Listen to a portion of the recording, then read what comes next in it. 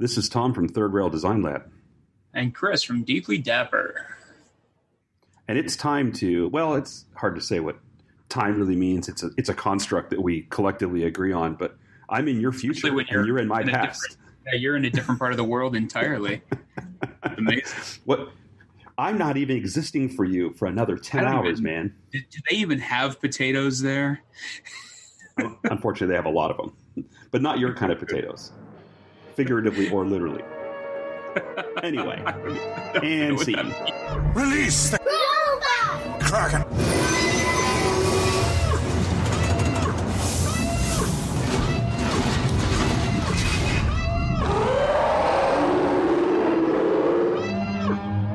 Hey, Chris, how you doing? I'm surviving. How are you? Great. I'm enjoying this beautifully overcast and smoggy morning here in Indonesia. How's your morning going? Oh, wait. It's super evening here, sir. Is it 95 degrees?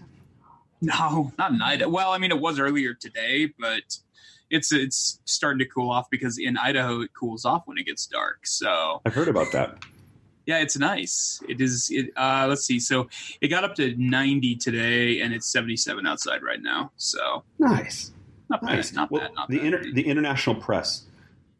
I'm cosmopolitan, and I just read the international press. You see, and I actually don't read it. I sort of read it anyway. It said that the world. That's right. The world is on fire, and that there's heat waves, like the European heat waves, that are now lighting the United States on fire, and everybody's going to melt. And I was wondering, is that true? Do you have a heat wave for where you are right now, or is it just the East Coast? No, this is normal for us here. Like if anything, it's actually been a little milder than usual. So that's nice. Yeah, I'm okay with that. Frankly, I'm okay with that.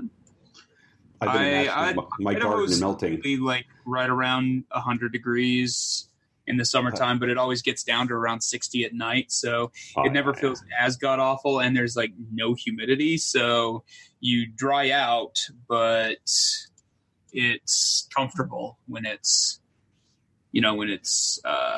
what's the word I'm looking for? Dry potatoes. Daytime. Dry potatoes beat wet potatoes any day. Oh yeah, wet potatoes smell awful. Yeah. And also, right. And prior to cooking, if it's wet, it's probably not a good sign either. Yeah, really. So, as was alluded to, this is another one of those episodes where we are extremely intercontinental because we are recording in opposite parts of the world, and soon, presumably, when Begin Again Blake Simmons joins us, he'll be who knows where. I don't even know if he's in the United States or, wherever. It's hard to tell with him. He could be on the space station for all we know.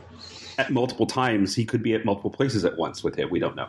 He's a singularity that's not very singular. So, but anyway, so we're all over the place, and through the magic of technology, here we are. Yeah. So here's what I wanted to ask you. It's the first of our segment because we've returned in our post Game of Thrones recaps. We're returned to structure. Last time we lost structure.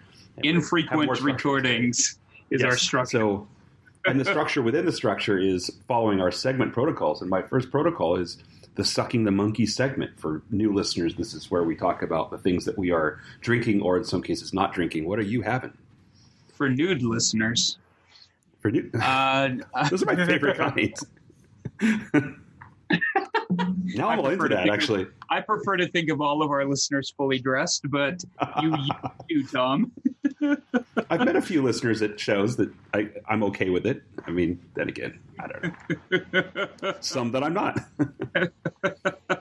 Everyone, you have a right. All 333 of us have the right to do themselves. Wait a minute. That's not what I meant. Do you. That's also not what I meant. Just keep your clothes on. It's probably better. You do me. You do you. And that's what I would. The two of us do it together. I'm afraid that sounds so. super wrong now. Let's do our Sucking the Monkey segment. What are you having? I'm drinking a coffee laced heavily with Irish Spring. I'm really disappointed. Irish Spring. That's not what it. What is, it's not Irish Spring. That's a friggin' soap. I was going to say, you're trying to kill yourself. It's already that bad. I don't know. It's worst podcast ever. Irish cream. That's the word I'm looking for. That's very similar to Irish Spring, only it's delicious and alcoholic instead of soap. So, you know. The thing is, Irish cream is, this is quality very reasonable. Podcasting here. It is. It is. It's medium pimping at its finest. But the thing is, Irish cream is a very reasonable association for an adult coffee drink, and it took me a long time to get there with you too. Yeah, it's like I even have it in my drink, and I don't know what's in it. It's like, this is a snuff film. It's not even being filmed. All right. Well, that's interesting. I'm a little disappointed because it would have been great after that whole you do, me do you, that you were actually drinking Mountain Dew. But it's the kind of thing I would expect of you, but you didn't do it. Do. It's fine. So for me, as you may recall in some of our previous sessions, I would find an alcohol in this country that was maybe a brand off from what we would expect, and then mixed it with things that were mysterious, and the results were varied. I was not taking any chances. I've learned my lesson, so I have some delicious Hendrick's gin, which is not cheap, and I'm mixing it with some delicious mystery juices. And I say that because I had ordered some honeydew juice, and what came was sort of an orangish purple, which means it could be a cantaloupe juice mixed with a dragon fruit juice. I don't know. But it's going to be good. No, it sounds amazing. Honeydew cantaloupe gin or whatever you're drinking. Yeah, so I decided to call this new signature cocktail the Serpent's Slurp. That's come on, give it to me. Slurp. That's an awful word. Whatever. Says the guy who drinks soap in his coffee. I mean, really. Okay, that's fair. I can't argue about that. Cream, not spring. All right. Well, it's going great so far.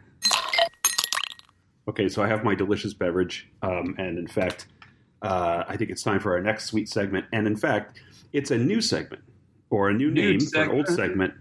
A nude segment. It's a new name for a segment that we've had in the past, but never really had a name for, which is where we talk about our small press life and our con life, that other half of our podcast world that, at least 332 of the 333 listeners are interested in. Usually we do that towards the end, and this time, because beginning in Blake Simmons is not yet with us, we're going to go ahead and do that first, right? I call it the Scalp Mappery segment.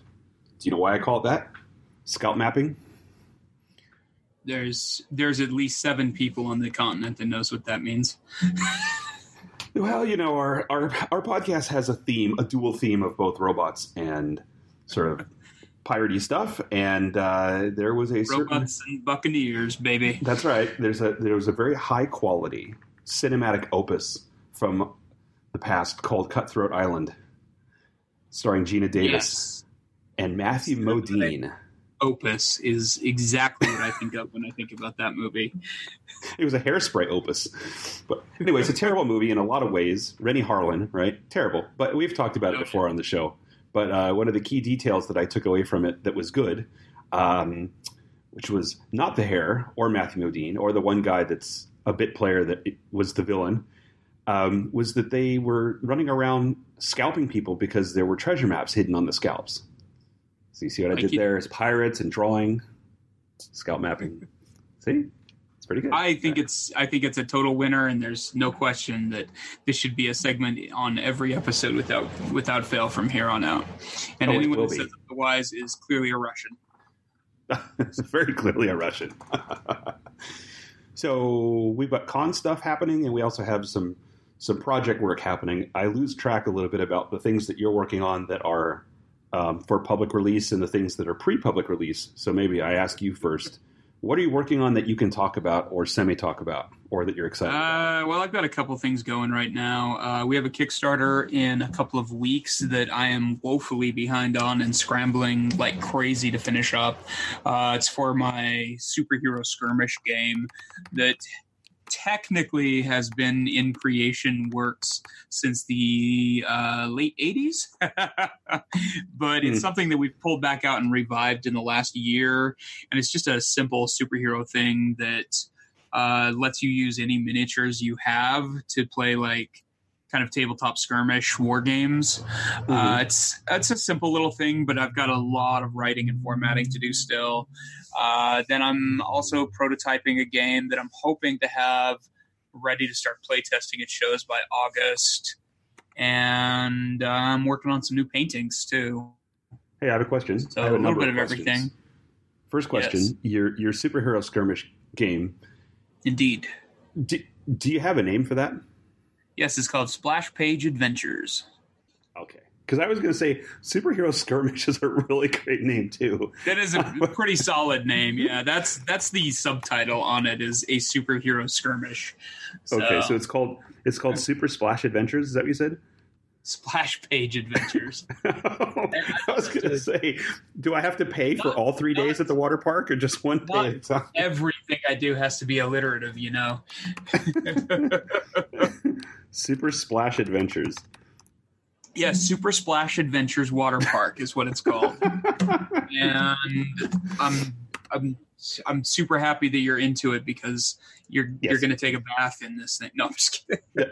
I am going to take a bath. That's a really good way of putting it. I mean, the exciting part of this, and we'll probably talk more about this a little later as it's closer to prime time, but there are going to be some really fun connections between this project and my post-human role-playing game. So we've been plotting that, and I think it's going to be. I mean, it's a harmonious merging of those two for people who are interested in both role-playing and tabletop gaming. Yeah, I'm really excited about this. It's just this great synergy where we can take your world of RPGs, superhero stuff, and this world of like a simpler skirmish game. And if somebody wants to play both, they can pick up stuff for both. So it should be pretty awesome. I love it. Super Splash Synergy. Yes. Now coming to the water park near you. Sounds like an episode of Gem or something. Or it really does. It sounds truly, truly outrageous anyway. I'll tell you what was truly outrageous. While you were describing that, I took a sip of my Serpent's Slurp, and I had this deep spine shudder. It's just as awful as you thought it was going to be, isn't it? Well, it's as awful as you thought it would be. It's gin and unsweetened fruit drink and fruit juice, and it's severe. Ugh. No, thank you. It's going to be great. Nothing's going to go wrong. It'll be fantastic. So, and then also the game you've been prototyping. That's one you can't speak about in detail yet, correct? No, I can. It's just I've taken the one that we were talking about and pushed it back. That'll probably be our next spring show one. This one's called Hyper Dice. And it's a science fiction simultaneous dice chucking game where you're playing, it's kind of 60s retro sci-fi themed, and you play space explorers, and you have to loot planets by rolling dice and getting certain combinations. And it's sort of a push your luck game where you have to you can roll as often as you want to and get as many cards as you want, but the first person back to base gets more points. And if you roll too much without paying attention to your fuel, you don't have enough dice to get back to the base. That's and awesome. You die in space. So yeah, I'm pretty excited about it. It's a fairly simple game, and the art aesthetic of it rolls right into the new art style that I'm working on. So I'm really excited about it. I love listening to you talk about game mechanics because, I mean, you're a lot more heavily invested in terms of your time and your exposure to that world with the cons that you go to, and the fact that you've been doing this for a number of years now. But as someone who's played types of games, but not extensively, right? In my time, other than my childhood, once I was a young adult I played very specific types of games. Tabletop, tabletop wargaming and primarily role playing, right? But I mean, watching you deconstruct some really basic concepts of types of games and then build in these hooks and these ideas for the thematic material that make it interesting, I think it's great. I love listening to you talk about it. Yeah, it's something that I feel like a lot of designers don't think about as the theme part. And for me, theme comes first. I think it comes from the fact that you and I are artists versus mathematicians and scientists and all these other smart people that make games. Is we think about the story we want to tell with the game before anything else, and then we figure out how to make a game out of that story. But when you were just describing that game, Hyper Dice, which I love the name of, by the way, that's incredible. Thank you. I was thinking about the pitch, right? Like the hardest thing when you think about the con table, it's the pitch, right? And you're a great pitchman. A pitchman, okay, which is different than an Aquaman. You're a pitchman. And the thing is, I love watching you at shows talk about some of your projects and how you could distill something that has a lot of there behind it into something that's very easy to understand and has sort of an immediate appeal. And I was listening to you describe that, and I was imagining you at a table or standing there with some interested parties looking at your new game and how you could describe in 10 seconds what that's about, and I can instantly visualize the mechanics of what you're describing and how that would work. I mean, the details are what they are, but that totally works for me. Pillaging planets, stretching yourself too thin. You got to get to home base to get your points. It just makes so much sense to me. You make a complicated thing simple. I'm pretty excited about it. I think it's going to be a pretty fun game. So lots of lasers. Excited. Well, yeah, there has to be ships with landing skids and wings, like little pointy wings and stuff. Yeah, and weird, tall, like tower style alien planets and whatnot. Oh yeah. Mars needs memories and so forth. Yes. Yes, exactly like that. Very kid friendly, only memory related. So, yes, there's nothing period about memories. They're an intrinsic part of life, or at least most of it. So, mammalian life, anyway. So, let me ask you something else.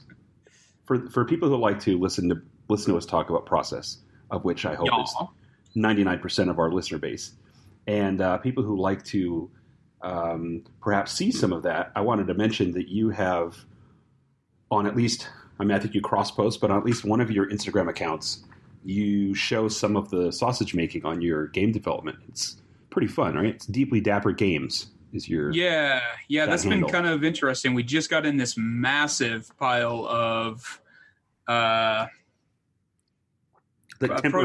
parts and stuff. And it's been kind of delightful actually getting all these in and playing with them. And like I just have like a massive pile of dice and tokens and everything sitting on my table right now, and it's pretty great. It's so much fun. I mean, even watching you show some of the building blocks of you putting together some of the products that you sell that are not games, like your candles and your scents and various things. I mean, all that stuff is fun. If you're a person who likes process, just know that. I mean, and this applies to you and I both, but in particular, that account for you is a great place to see how you're putting together what you put together, because there's a lot of work that goes into it. Well, thank you. I appreciate that. What are you working on, dude? Well, so I continue on the last 10% of the last 10% of the project of the last 20 years, right? So like in March, and I mentioned this before, but in March, I finally did my soft launch of the Post-Human role-playing game, which for new listeners is a dice and heavily improv-based supers role-playing game that has its origins in stuff I was doing going back to elementary school, and has made a bunch of sort of twists and turns as I've gotten older. It primarily came about from me using other game systems and creating my own characters, and then it just became about designing and creating characters as its own thing. And then I was doing art books of those characters for a while, and then through your recommendation and encouragement, I ended up shifting the approach from art books with some handy game stats on the side to being the game with some art. So, it's been really interesting. So the last few years has been this really hard burn to get this codified and put together in a package that looks good and reads well and is fun. And I think it's been really, really, really rewarding, but it's also, it kind of makes me shocked that it's happened. Because when you work on something for so long and then it's realized, then you look at it and you're like, well, okay. And there's a relief to it. But at the same time, you're like, well, I've been working on this so much, it almost defines me. Right. Yeah. Like if you, totally. You see the interviews that Robert Downey Jr. is doing right now, and I'm making an unfair comparison between me and him and our lots in life, but he's talking all about how his work does not define him and his post-Marvel world's going to be just fine because he's got a lot more up his sleeve. But, people who know me as an artist know that for all the things I've been doing, my passion is designing characters and writing about them and world building much more than it is illustrating sequential work, much more than it is illustrating pinup work for other characters. It's really about the creating of these characters and then the sharing of them, right?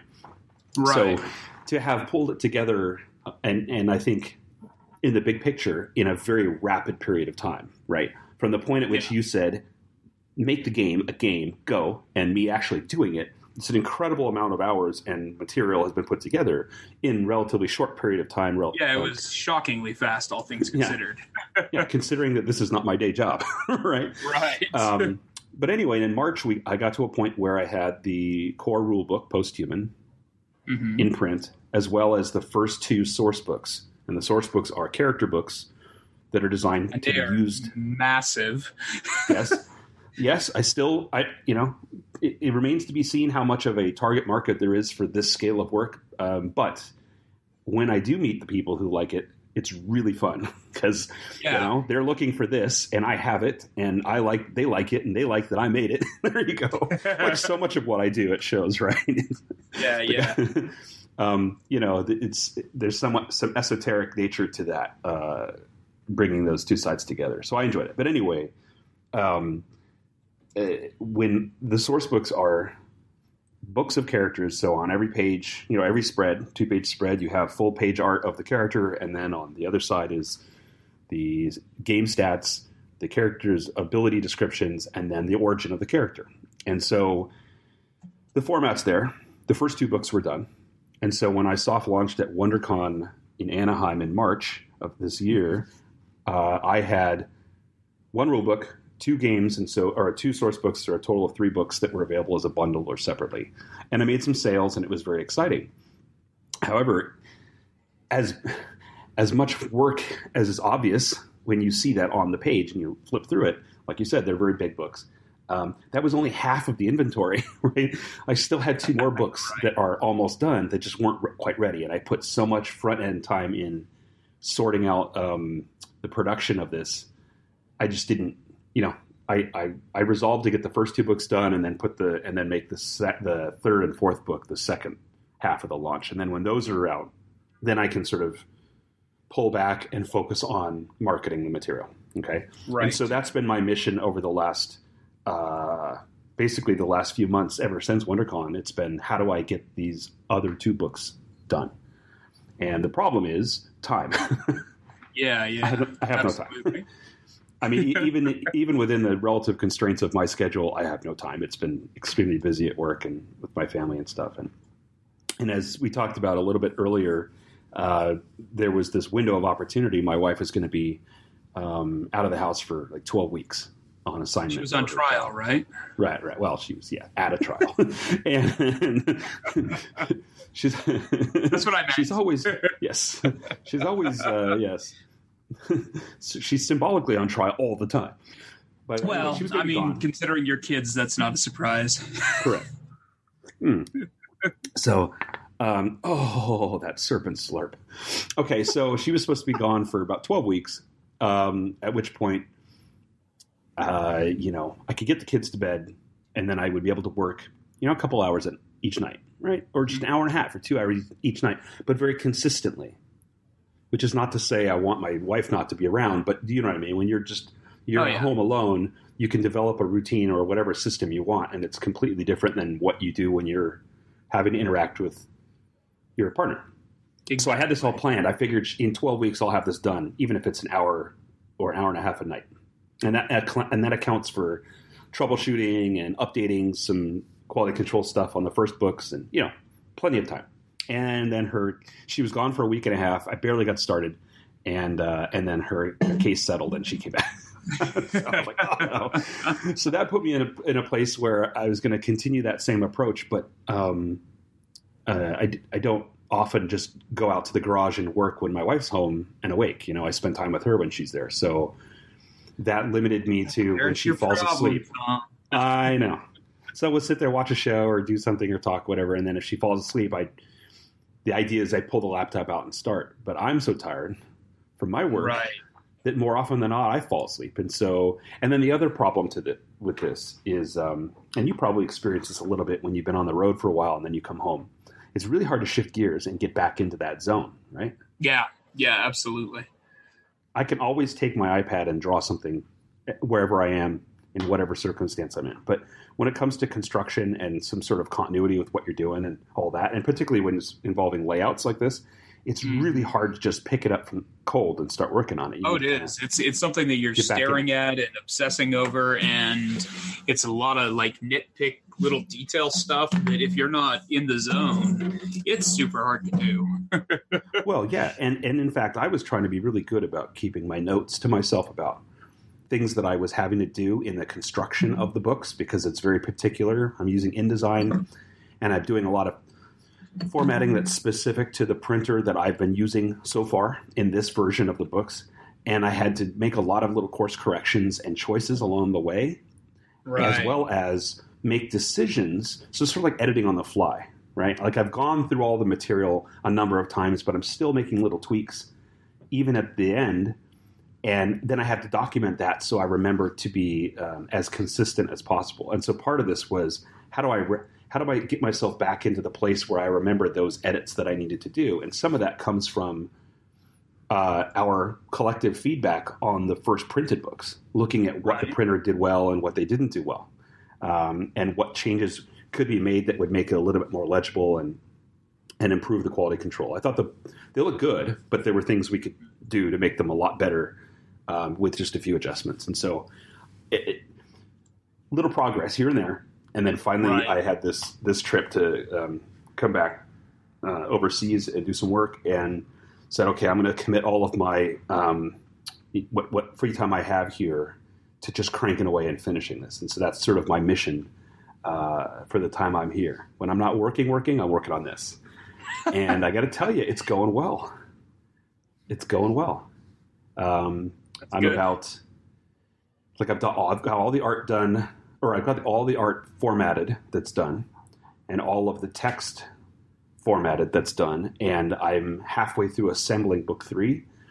I think book 3 and book 4 will be assembled. That will be the main push, and then I go back through and I have to fill in some of the art that's missing, which is, with one exception, it's exclusively some team shots that have to be redone, because book 3 is about confrontation teams, so sort of like bad guys, right? And then book 4 is just miscellaneous, lone agents and things like that, solo characters. And so book 3, enough of the characters were evolved or redesigned or whatever since I last drew the team shots that some of those team shots aren't usable anymore. And others are just new enough that there weren't anything like that, and I have to do it from scratch. So I put it all together, finishing the writing, and then my goal is to just have the remaining art that needs to be done, the very last thing, get that done and processed and in. And I'm really hoping if I pull this off, I should. My goal is to have these books out to the printers before I return to the States. So if I get even close to that goal, I'll be stoked. And if I miss it by just a hair, and that's the risk, if I miss it and I'm not quite ready, or I can't get it to upload or whatever the problem is, and I get back to the States, I'm going to be in so much hot hell in terms of my schedule. That's where you always so tight, yeah. Oh, because you've been through this with online publishing, and you remember my pain from the first books. Oh yeah, you spend so much time to get it up there, and then you have to wait for the AI processing and then it kicks it back to you. It doesn't like this or that, but you can't figure out exactly why it doesn't like it. So you're making adjustments. They're awfully vague about it. Really vague. Something's out of bounds, and you're like, "What the fuck?" It's not, like, it visually seems just fine. So hopefully, and obviously, to me, the biggest hurdle on these is designing the covers, not the cover art per se, but it's calculating the spine with this particular publisher, which is Amazon, Kindle Direct Publishing. The calculation of that spine, even when you work out the math and you kind of make you distill it down to its essence, which is not that hard, it's still easy to just completely fuck it up. And I don't know how. Yeah. Because I do all the dimensioning and I look at it. It looks perfectly consistent with their requirements, and I upload it. It says covered. Their bleed margins and like all of that's not as consistent as it should be. So it doesn't even have anything to do with how you do it when you lay it out. It's entirely that like they get there and they're just like, well, we'll shift it about 25/8 of an inch one way just for the hell of it. Yeah. Very hard because they're not. It seems so easy to just be methodical about the process on their end and their requirements, and then you just follow that standard and you'd be fine. But they're mercurial about, like in their guidelines, they show like a sort of a gross dimension, and then they'll subdivide part of that, but not the other part, and so they'll never give you. I mean, going back to architecture, they never give you a dimension string that adds everything up.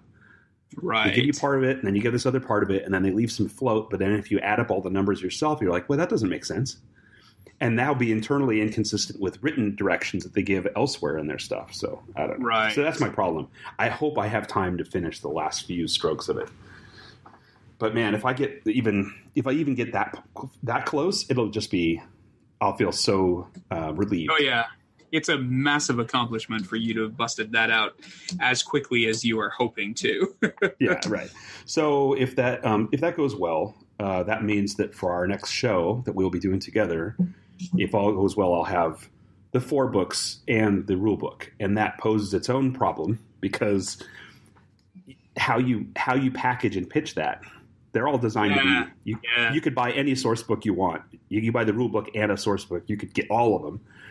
They're all going to be fine on their own, but there's a certain risk that I also have with my art prints. Right, it's the burden of choice. Some people like to deep dive in those stacks and find all the art that they like, and some people look at it and go, "Oh, it's too much." Well, it's the same problem here. If you go to a table and they're like, if you imagine being a stranger coming up to my table for the first time, and I say, "Hey, here's this sweet role playing game and 4 massive source books, no pressure." That can be a little overwhelming. And so I think the next step will be trying to figure out how to break that into a digestible delivery system that makes it easier for people to know really what they are in for. So I think that's a noble attempt anyway, or thought process. Something. And to make it more complicated, and we'll talk about that when we talk about our cons, but the next 2 shows are 1 table shows for me. Right. And I'm a 2 table plus guy at this point, and that's without 2 extra source books. Yeah, you're a 34 square foot table. Yeah. So beyond the post-human books, non third rail content stuff, I'm wrapping up the processing on my little Marvel Chibi project, on my little squish little miniature Marvel guys that I've drawn. I need to compile it and create a poster art for that, and also push these guys into stickers and stuff, and then have to figure out some means to see if I want to take some of them and make pins or do other things with them. And I kind of thought I would let the market decide.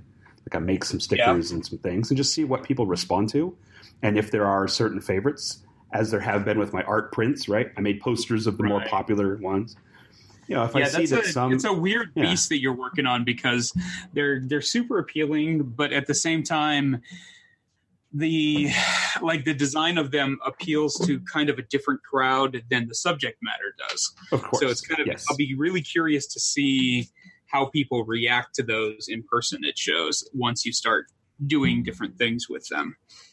I feel like people of my age who read the What the series of parodies of the What If books will recognize the idea of super deformed Marvel characters in a way that, or people like you that love Muppet Babies, I guess. I don't know. But like that's even the target market, huh? Yeah. No, but I mean, like I associate those little miniature, like squished little super deformed or chibi characters from anime and manga work. So it's completely not this market. Who is still liking that type of character, but they don't necessarily know any of these weird, obscure Marvel guys that you're doing. But I'll tell you, though, the reason I was inspired to do it, though, is that you remember in my series of New Year's Eve poster arts, I would do a character and then I would do a little chibi version of one of their villains, right? Oh, yeah. Like oftentimes it was an X-Men character, like Rogue, and then there was a little Hellfire Club guy in the background or something.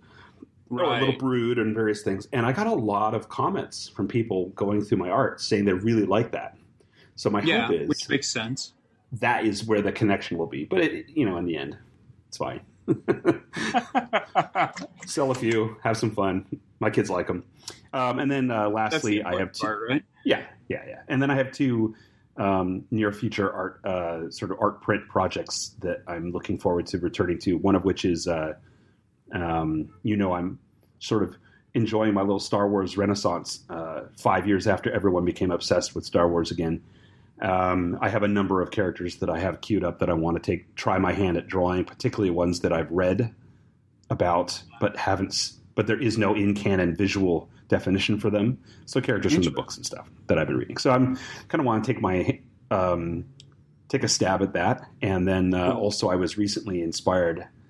You may recall I did a series, it was a commission originally, but I did a series of Batman Poison Ivy prints where one was set in the 60s and one was present day, right? Oh, yeah. Kissing, or like, Poison Ivy seducing Batman or whatever. And I did the two versions of it.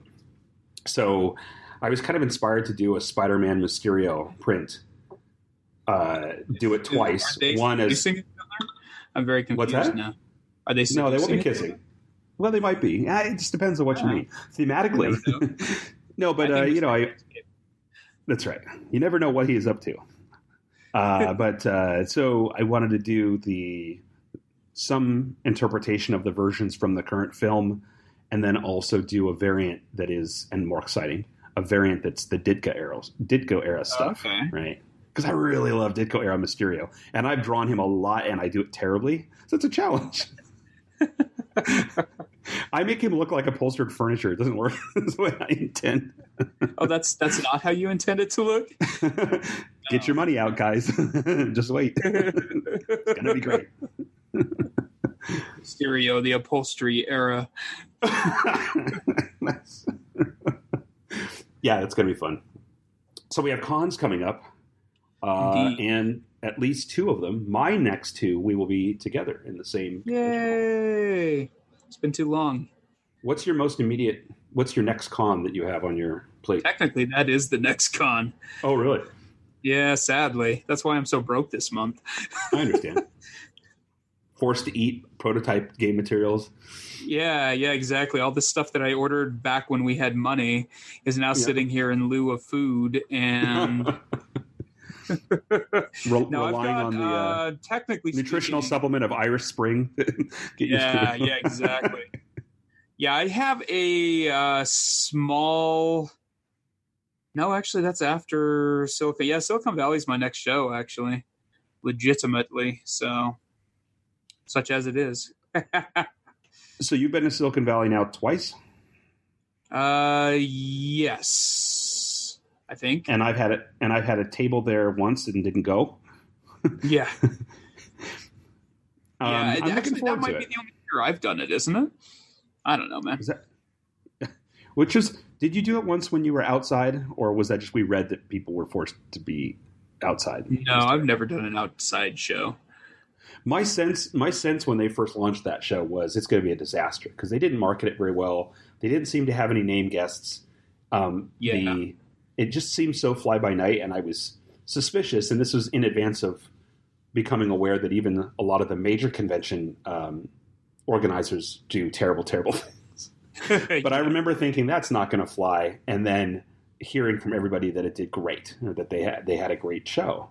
And then that second time when I couldn't go, for work, whatever it was. I heard from people who did it and they did well, and then I also read horror stories about overflow space, that they would put people in hallways and ancillary spaces in the hotel, and then they had a bunch of artists under tents outside, which is like, I don't want to even be there. I don't want to do that during the day, and I certainly don't want to leave that stuff under a tent. Right. There's no possible way that makes any sense, especially in San Jose. Yeah, really. But anyway, the floor map indicates that's not the case for us this year. So that's the good news. That's comforting. It looks like a weird layout still, but it does. It's fascinating. I even asked them. You saw. I emailed them and I said, so what we're talking about is they have one half of the convention hall is all booths, and then the other side is the Artist Alley tables, of which we were restricted to one each, and we were lucky enough to get them through a lot of machinations side by side, which is great. However, what's strange is they all face one direction. I've never, ever seen that before. Yeah, it's really odd. So instead of having two rows facing into each other, so you're walking down with artists on both sides of you, you're going to walk down a row with an artist and the backside of an artist booth down the row. It's very strange. I've never seen it laid out like that before. It's curious, to say the least. I don't really understand. And I've tried to go through what limited photos online from people's social media accounts and Flickr and various things about previous years there. And that's definitely not how it was last year. Yeah, I can't find any record of it. Not that way, yeah. So it's really strange. I don't know what their logic is in it. I asked them, and they were very dismissive about it. Like, well, that's just that's it. Yes, that's correct. Yeah. So I almost wondered if.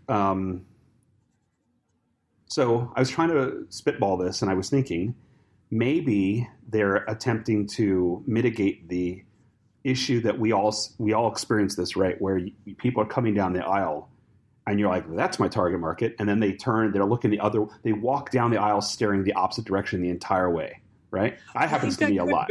I mean, that really could be an attempt with that. And you know what? If it works, I'm okay with that idea. I agree. Like trying to balance that out. It's just, it's so anti-history that it's hard to wrap your brain around.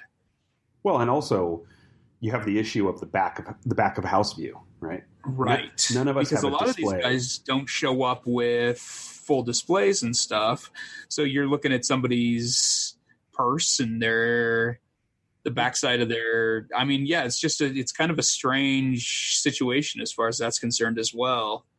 I'll tell you what I'm on the hunt for, and I've looked through the material, and it's not definitive yet, but I'm going to get a little closer to it and then ask, or see what happens when I get there, I guess. But I'm preparing for I'm hoping, maybe, that they do not restrict us with what we do on the backside of our displays. Mm-hmm. Because in the past, a lot of shows say, you can't put graphics on the back of your display because it's going to interfere with the person on that side. Which is entirely fair and legitimate. Right. Yeah. But in our case, they're going to have a bunch of people who don't have banners in the back or displays, and they're just going to be the back of their tables. I don't even see evidence that they're going to put like a stanchion with a curtain or anything. Like, it's just going to be the back of someone's table with their rum and cokes out, right? So what I'm interested in is if we put up our poll system and we have our big curtain display of art, are we going to be okay putting stuff on the backside? Which, really, in a way, question, actually, I hadn't considered that, but I'd be okay with that, certainly.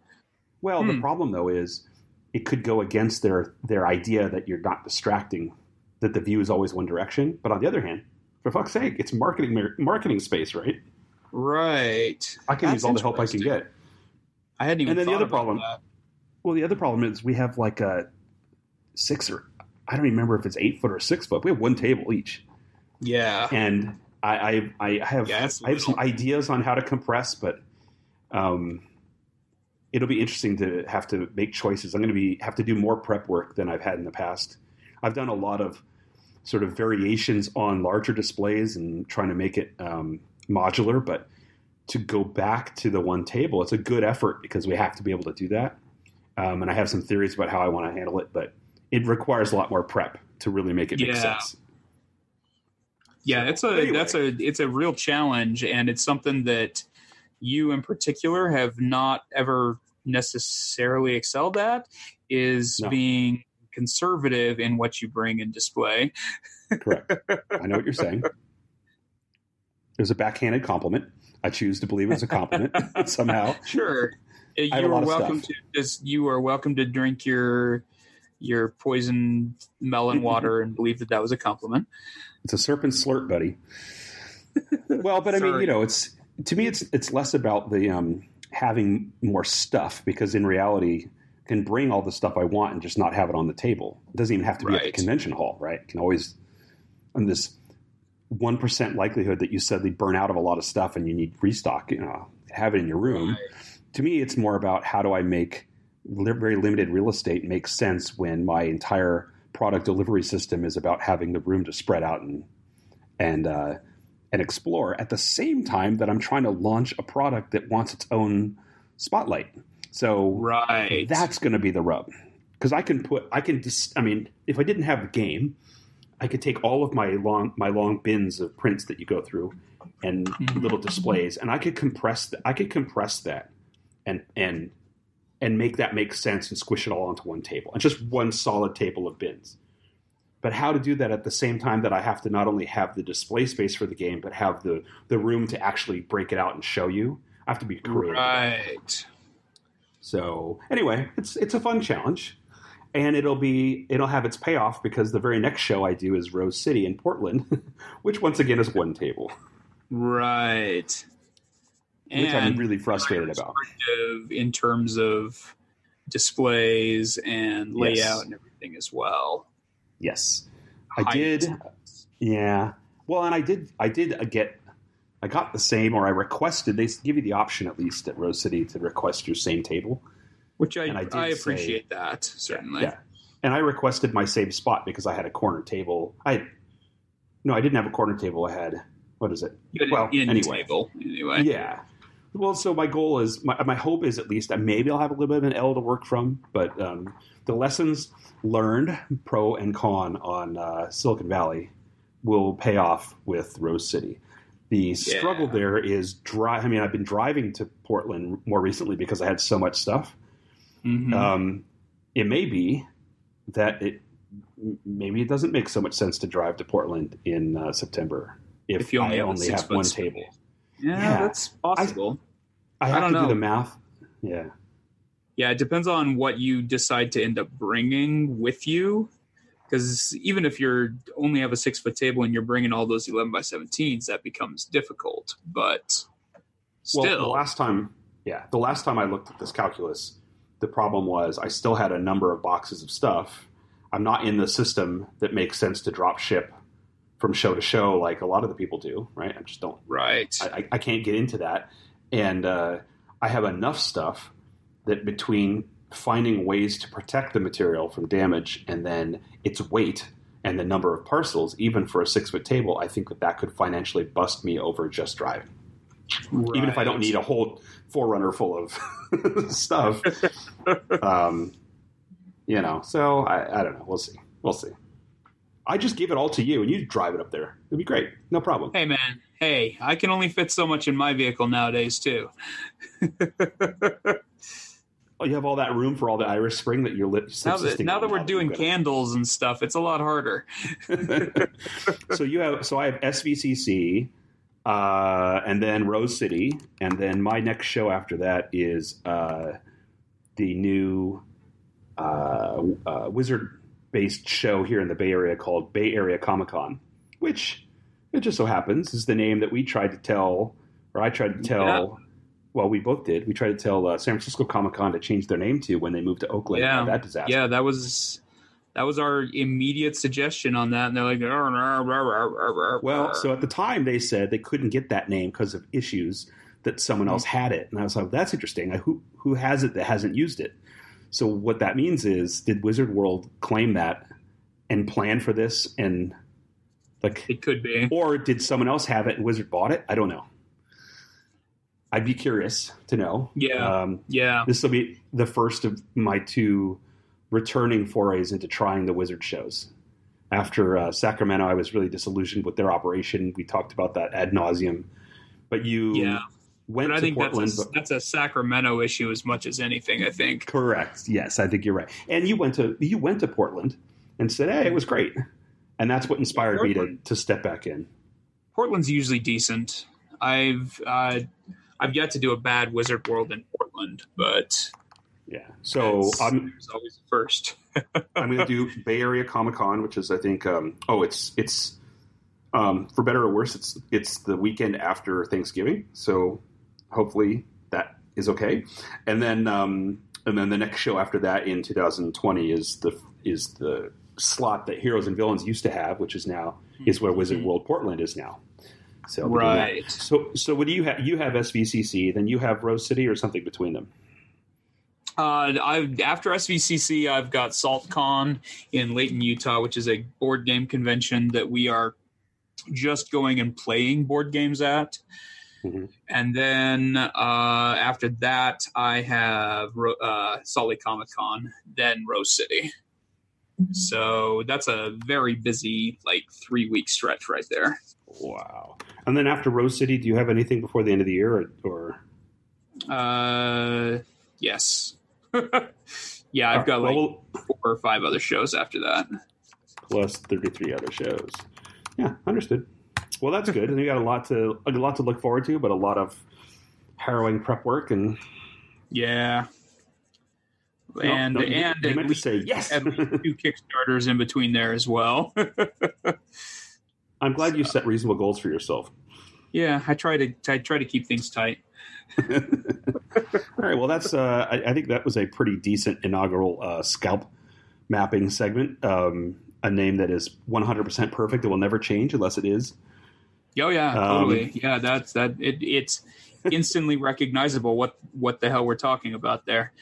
I have heard from people who listen to the show that I've heard from people that like the entertainment stuff and reviews and stuff, but also I've heard from people who are interested in our process comments and talking about the cons and talking about our experiences as creators. And so, having this forward on the podcast is not the worst thing. Yeah, let us know if you find this valuable or not. Otherwise, we'll reevaluate. But if you don't like hearing us talk about this for, 3 hours now, let us know. But we like to talk about it, so we're always happy to. Yes. Well, we will continue to do so. Just tweet yes, and we'll know that Indeed. It's working out great. Yes.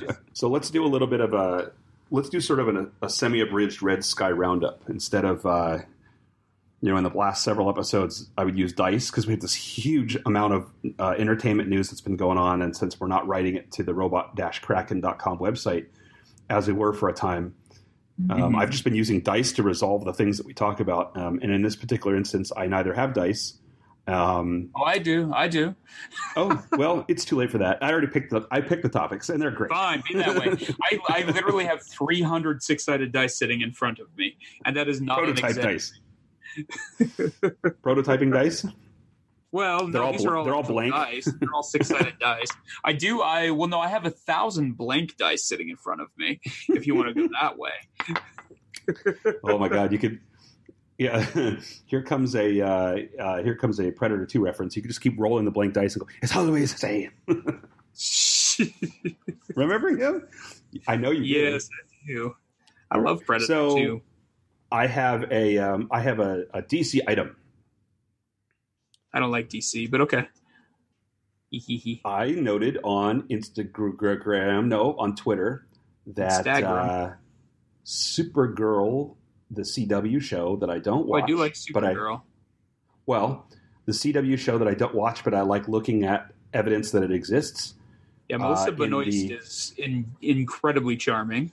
Yes. Well, here's the problem. Get ready for this. They have revealed that in some or all of the new season, she is reverting to a skirtless, pants-having sort of unibody suit of blue with a cape, and kind of looks like the new 52 version of Superman, like no undies. Okay. So on the upside, Benoist is not wearing undies, but on the downside, she's also not wearing that really. I mean, I thought that design was so cool that they made for that show. Yeah, it was really logistical and clever, and it worked well for both the classic look and for like modernizing it a little bit. Yeah, that's a bummer. As a means of bringing a lot of the classic look to something practical for the show, it was such a great idea. She's got little pants on, little shorts or something underneath there, and there were shorts underneath, and and they used not like a dark nylon kind of thing to break it up. Just the choices that were made in how they put that together, I thought was amazing. And to see, I know in this past season there was some sort of they're doing like crisis type stuff. So there was or something, some sort of DC continuity claptrap, but there was some version where she had some wackadoo costume. It kind of reminded me of when the X-Men were in space for a while in the 90s, and Joe Mad was giving them each different pastel spacesuits for no reason. It kind of looked like that.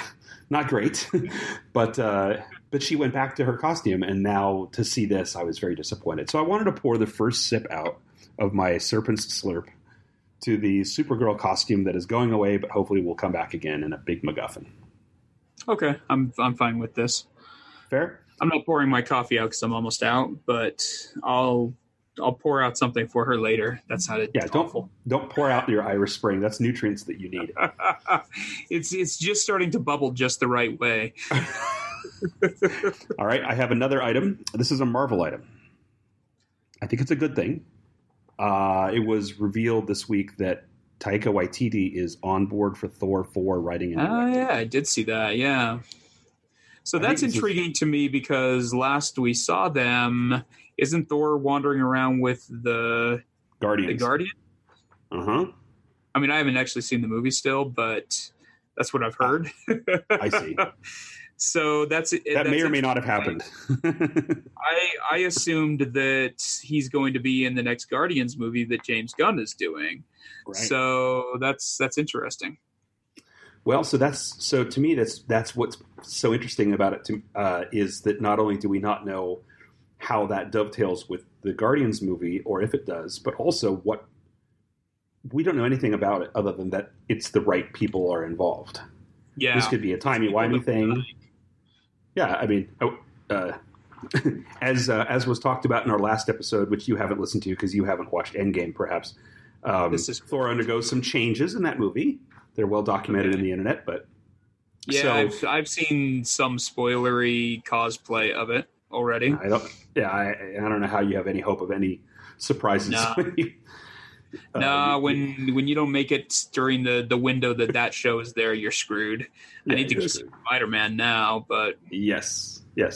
Well, our last episode was talking about both Endgame and Spider-Man because they're very directly linked in certain ways. So, I do think you want to see both of those pretty quickly. But anyway, so with Thor, the only downside to it, I mean, that in and of itself, it's great news to me. But the only downside is that partly what led to that being possible or was a casualty of it was that his Akira is back on hold. Oh, interesting. Yeah. I just assumed I don't know with that already. No, and they never even did production on it. And so I'm not sure whether I wanted a Taika Waititi Akira more than I want a Thor 4. Man, I'm so unsure about the whole Akira thing. I don't see it as being filmable live action, but I've said that before about things and been wrong. But well, I mean, I said that about Guardians. So. Yeah, true. Yeah, absolutely. I think my problem, my question mark on it was more how do you make it wasn't making a live action Akira because I think that you could visually. Remember, I'm an apologist for Ghost. Well, I guess I should say people say I don't know how you can cover the story with a single movie is what I'm talking about. But again, just like Ghost in the Shell, I haven't seen that still. Okay. Well, a lot of criticism about it, but I enjoyed it just fine. I think that there's really good. Well, that's the thing. It looks good, right? Well, so I could see them doing a live action Akira, even if they would have to adjust the scope of it significantly because of that story. the question I had was, how do you make a Taika Waititi Akira? Right. Because his strengths seem to be in humor and being quirky. And I wasn't sure if he were to apply that. It doesn't mean that he would, but if he did apply that to this, is that the Akira I want? Yeah, that's a perfectly good question. Which I would tend to say it certainly is not. But at the same time, I also was a person who'd said I certainly did not want a Guardians movie, let alone a Taika Waititi movie. Yeah, exactly. So I trust the process, I guess. But so anyway, there's that. I don't know. The right people are involved anyway. Yeah, right. Correct. And in this sense, that's the thing. Like I was so relieved at the idea that another Marvel movie was identified for him. Even if it had been something totally different, I would have been. It's the same level of enthusiasm I have. I think if they had said he was doing a Squirrel Girl movie, I would have been equally as thrilled, possibly even more thrilled. Whatever happened to that Squirrel Girl project with Milana Vintraub or whatever her name is? Because I was all in on that. Yeah, but so that was an animated one, right? She was just doing the voice work. No, she was playing Squirrel Girl, to my knowledge. It was some was it maybe it's one of the Disney direct things that they're working on. What we definitely got out of it was her doing the cosplay. Yeah, I had no idea who she was until all that, and I love her now. I think she's delightful. Yeah, I don't know. What did you know her from before that? So I was tracking her because she did a series of AT&T commercials, and she was the AT&T. I mean, okay, understandable.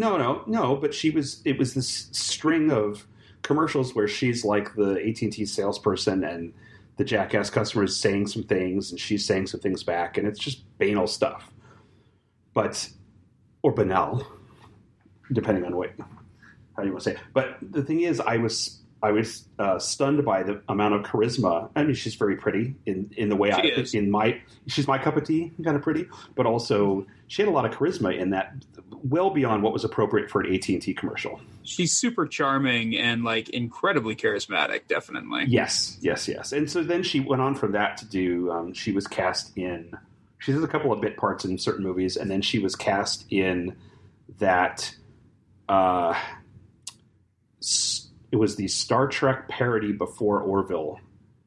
It came out on one of those channels. It might have been Amazon, or it might have been Crackle or some whatever. And it was a Star Wars or a Star Trek type show where all the kooky alien, all the kooky officers on the ship are beyond the pale and irreverent, and It didn't last long. It was one season, it was gone. I only saw a clip of it, and I had hoped it was going to be good, and I never even got to it before it was gone. And she was a human officer on that ship. And I don't remember what else she did in between, and then all of a sudden she started getting these bigger nods in Squirrel Girl. Weird. Okay. I would say that she's gotten nowhere near the amount of coverage that I would expect for someone as charming and interesting to watch as she is. However, on the other hand, as much as I find her aesthetically pleasing and enjoy listening to her, she does not fit the Hollywood model. No, she doesn't. And she's very outspoken, speaks her mind, and I think that sometimes that hurts when it comes to finding roles. Yeah.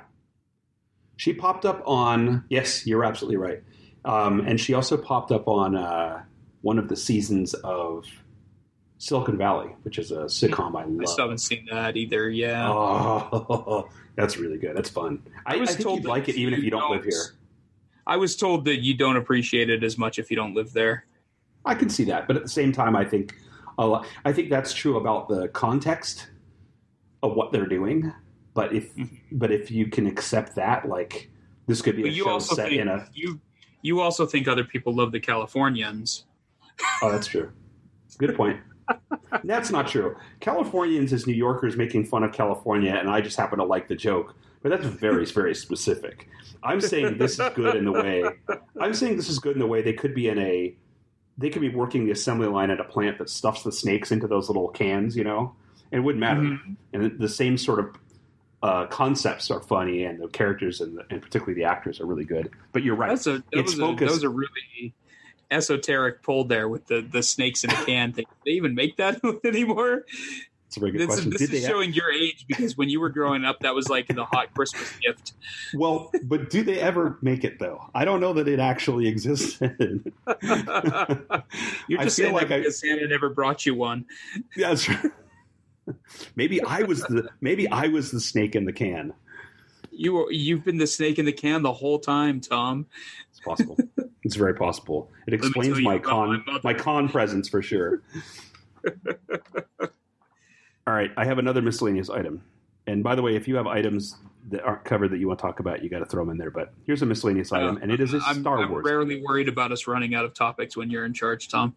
God damn it. So here's a Star Wars item. I want to talk to you for a minute about the Clone Wars. Okay, tell me about the Clone Wars. That's a cartoon that sucks that you like and explain. Actually, I really like Rebels a lot more. But no. So I'm talking about a reveal that was made in advance of San Diego Comic-Con. That's the giant con that's happening right now, actually. Yeah, we're going to hopefully do a separate episode talking about all the reveals from the show itself. Absolutely. Hopefully. We're going to do that in October sometime, probably. Yeah, sometime. Super prompt. But anyway, so they did this reveal in advance, about a week in advance, and it was that for the new Star Wars movie coming out, that they have introduced a new stormtrooper called a Sith Trooper, and it is in an armor that is like a cross between the new Star Wars movie Stormtrooper armor and the angular features of the Death armor that you saw in Rogue One and a few other projects where there's some faceting and stuff to the... So it's a very strange kind of combination of them. And the armor it's not even like a cherry red. It's like a blood. It's like a dark blood red. It's a darker color than the Emperor's Guard, and it's a darker color than Snoke's Guard. But they're stormtroopers. And so, as with anything that is released devoid of context, there's a lot of ways that could go, and I'm interested to see how they make it make sense. But I'm not sure how I feel about it. I think they've introduced a new stormtrooper in every single episode of every movie of Star Wars, so I guess they have. That's surprising. No, that's true. And I really enjoy that. The action figure guy in me loves all the different versions that they come out with. So does the action figure maker guy. However, and the hot toys maker, right? Well, yeah. But the part about that I'm not sure is, there's two things. One, all of the canon in the films and in the books, and I'm getting deeper into that now, suggests that the Empire was almost entirely secular. Okay. And that and we'll talk about this a little bit in our Rumfield recommendations, but they particularly talk about this in the books, that the vast majority of the soldiers in the Empire and the infrastructure that makes it work, the civilian infrastructure, and then even the military, believed very little of any of the Sith stuff. They saw it as Palpatine is just, claiming that he's a dark wizard from another world. No, that's a good point. Yeah. He's always referred to as Emperor Palpatine. He's not the Sith that's running the show. It's the Emperor. It's post-Chancellor Emperor Palpatine done. And that all that hoodoo is the thing that despot leaders... that man's just a crazy old wizard kind of stuff. Well, yeah. Well, specifically that they conjure up all of this smoke and mirrors to make themselves seem more fantastical for the propaganda, but it's really just a guy in a robe, right? Right. And then you get to so now you have this new era of Star Wars stories, and you have Snoke of whatever origin he is, piloting a mega destroyer thing with this First Order fleet that's come out of the space beyond the Outer Rim, right, wherever they've been hiding. And he's got this whole new generation of stormtroopers, and it's this whole terrorist group taking back trying to rebuild the Empire and all this. And we have we see a lot of these tropes that Abrams put in, for better or worse, that are the retreads of all the other stuff. That there's a big bad, and then there's his, dark Jedi or a dark Force wielding first officer kind of thing, and always two there are. Always two. But the thing about that though is that, again, there's very little about, in the official canon of those movies, there's very little of the infrastructure of the First Order seeing Force, even if you accept Force sensitive stuff as something that they agree exists. Mm-hmm. There's very little of them seeing a bunch of magical, immortal. No, that's legitimately sorcery. Right. Like they go very quickly from it being a forgotten religion that's become a myth into just general practice and fully accepted that, oh yeah, if you can crush this Coca-Cola can, you can go ahead and be one of our generals, kind of thing. Like they make a super quick logic jump in those movies from that.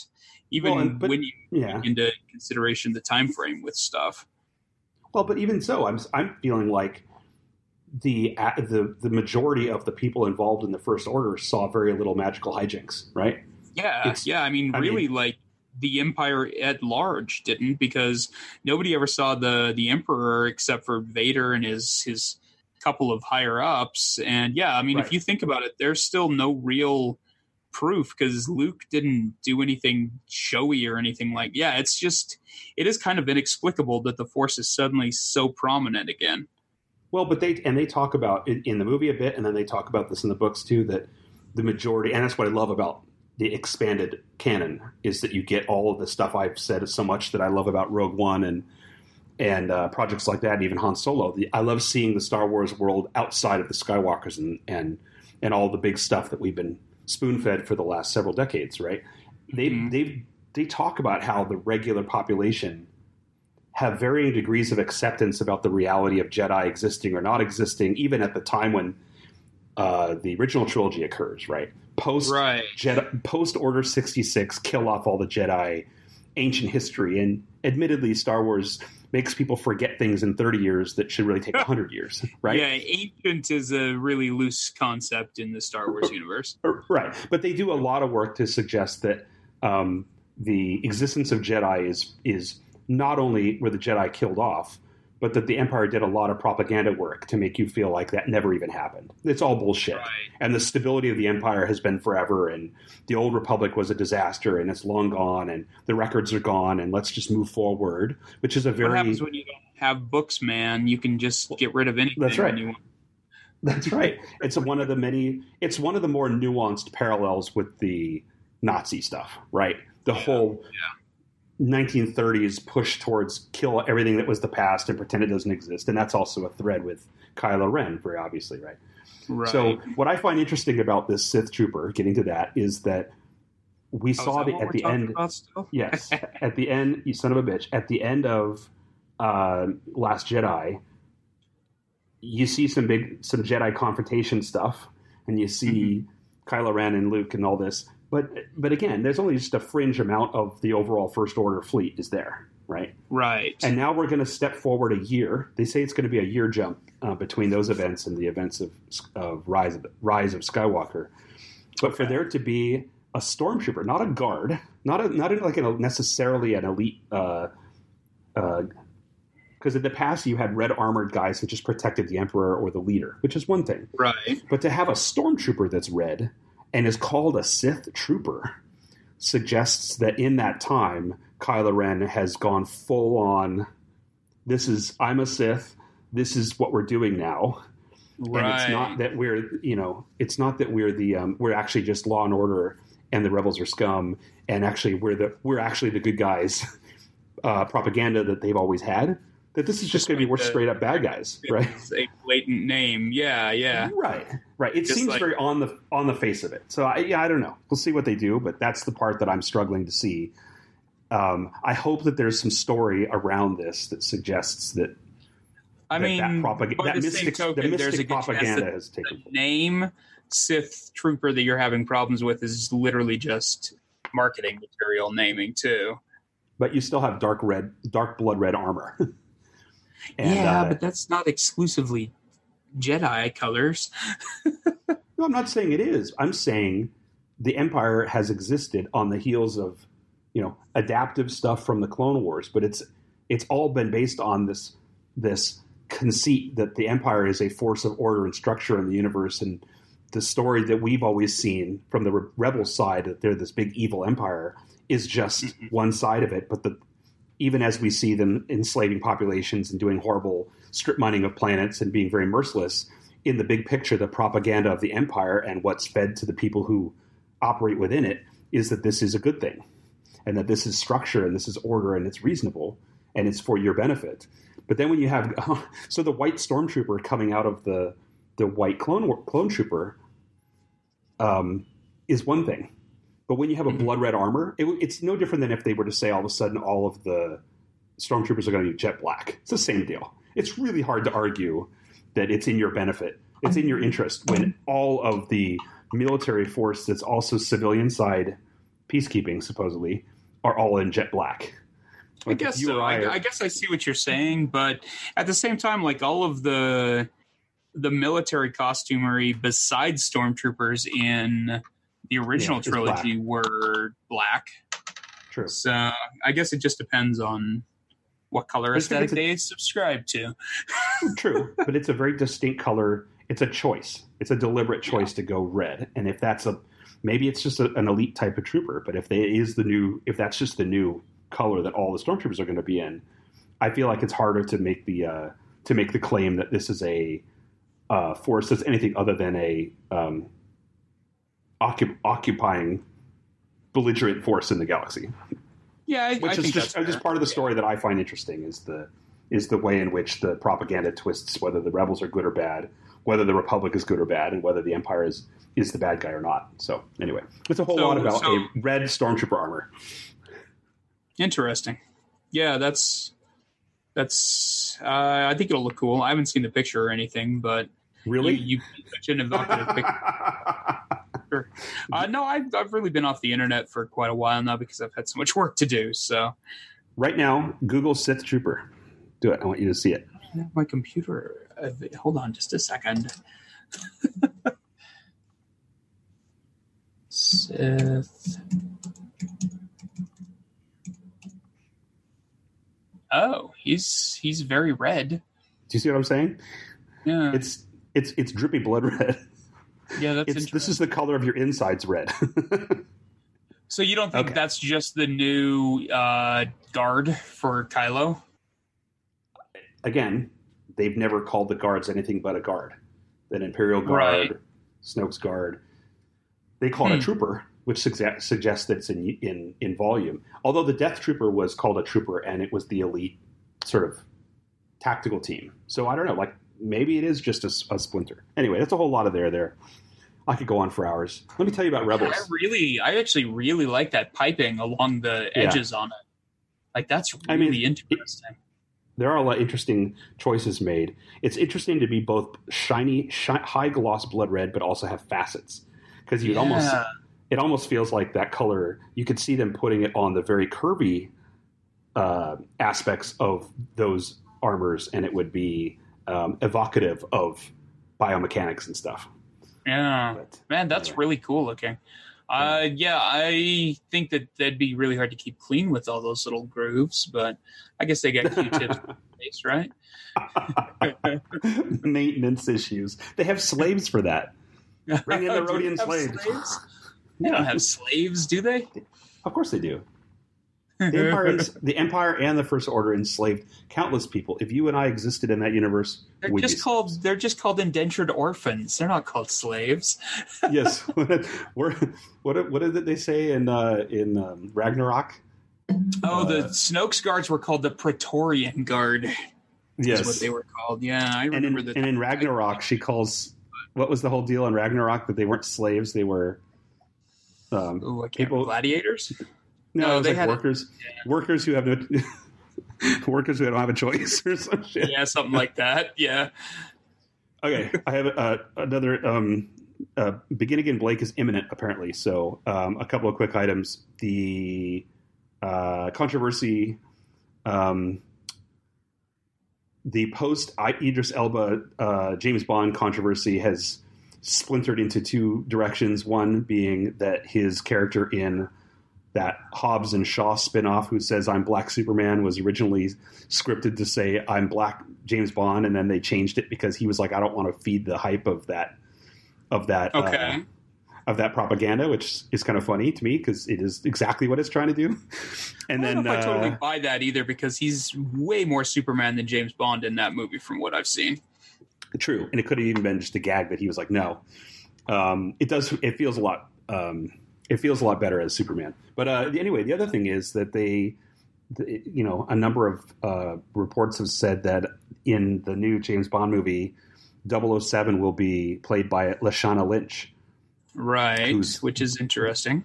The actress who was in Captain Marvel. And so, one half of the internet's upset because it's a black woman.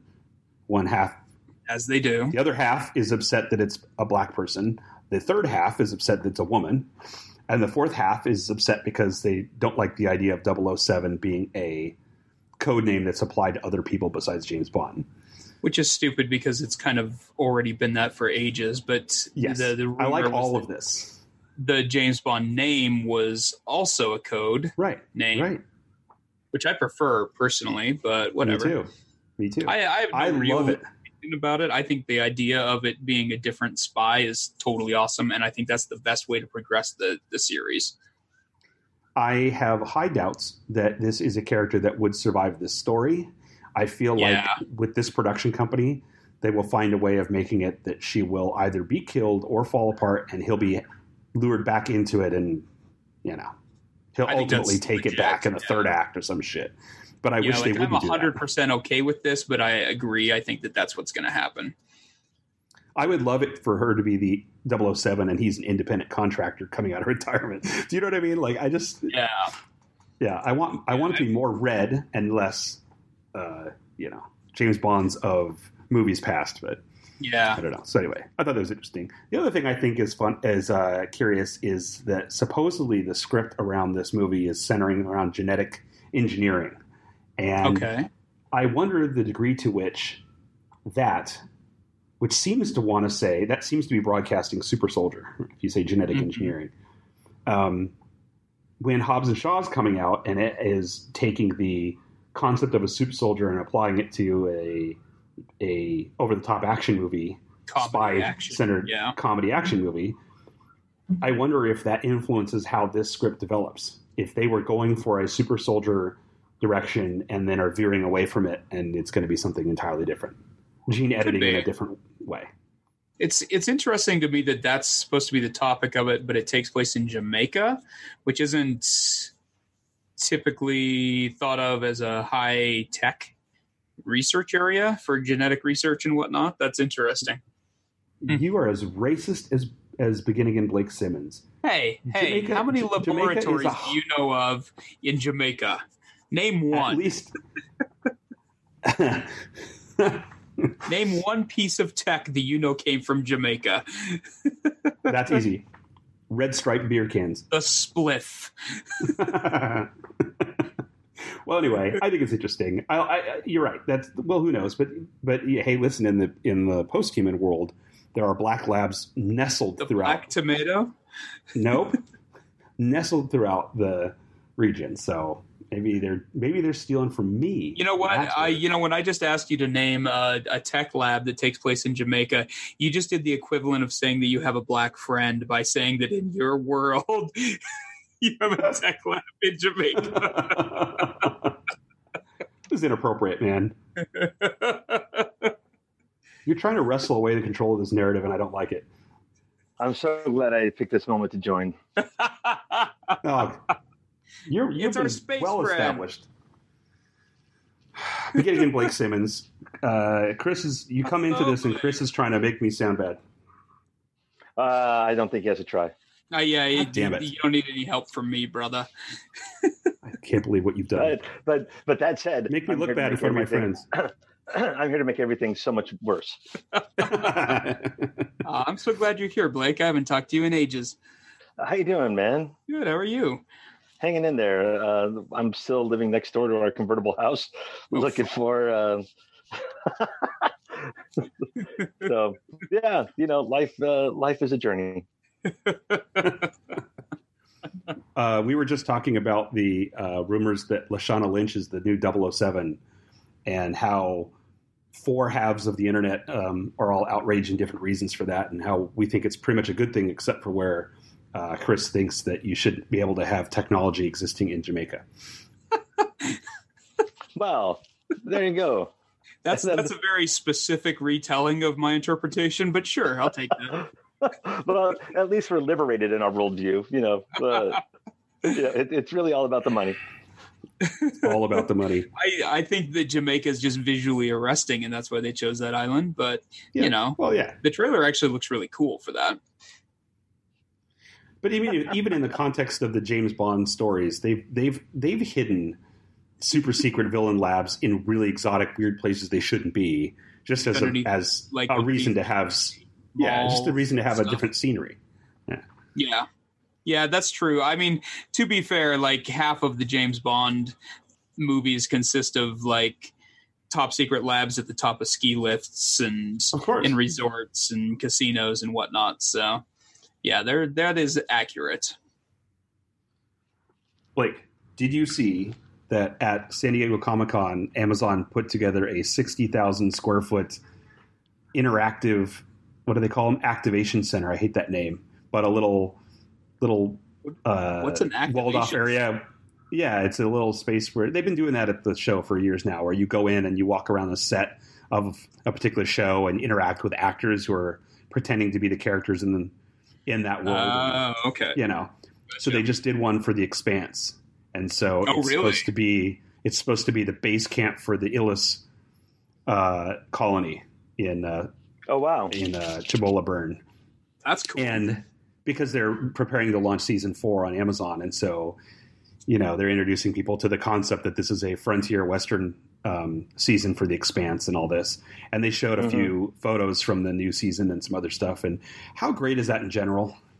Did they manage to keep most of the cast when they went over to Amazon? In fact, all of the cast.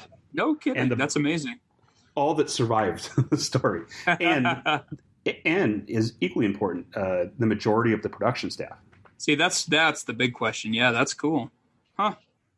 The producer, they've got a really nice, strong crew, top to bottom there, and I'm ecstatic that they're able to keep the core together to do this new season and beyond. I hope.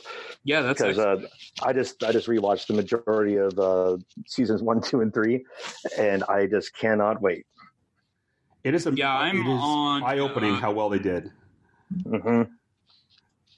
What did you say? Yeah, Chris? I'm finally getting into that show now. So, finally. In 2032, you could read the books too, and then see how well they've done at adapting something as expansive, so to speak, as that story into a show like that and make it that quality.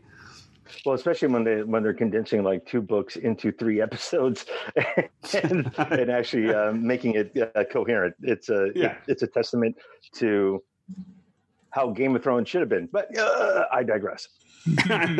Well, and also I thought the other thing is, I know that they showed a concept art last year that suggested landing on a planet, but I was really wondering, and I certainly think they're probably going to condense the Ilus storyline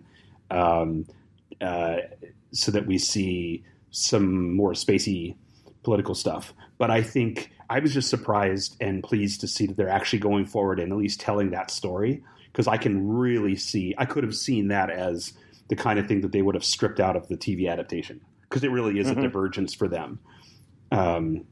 Space colony problems is not what the TV version of Expanse has been about, and they're going to make it make sense.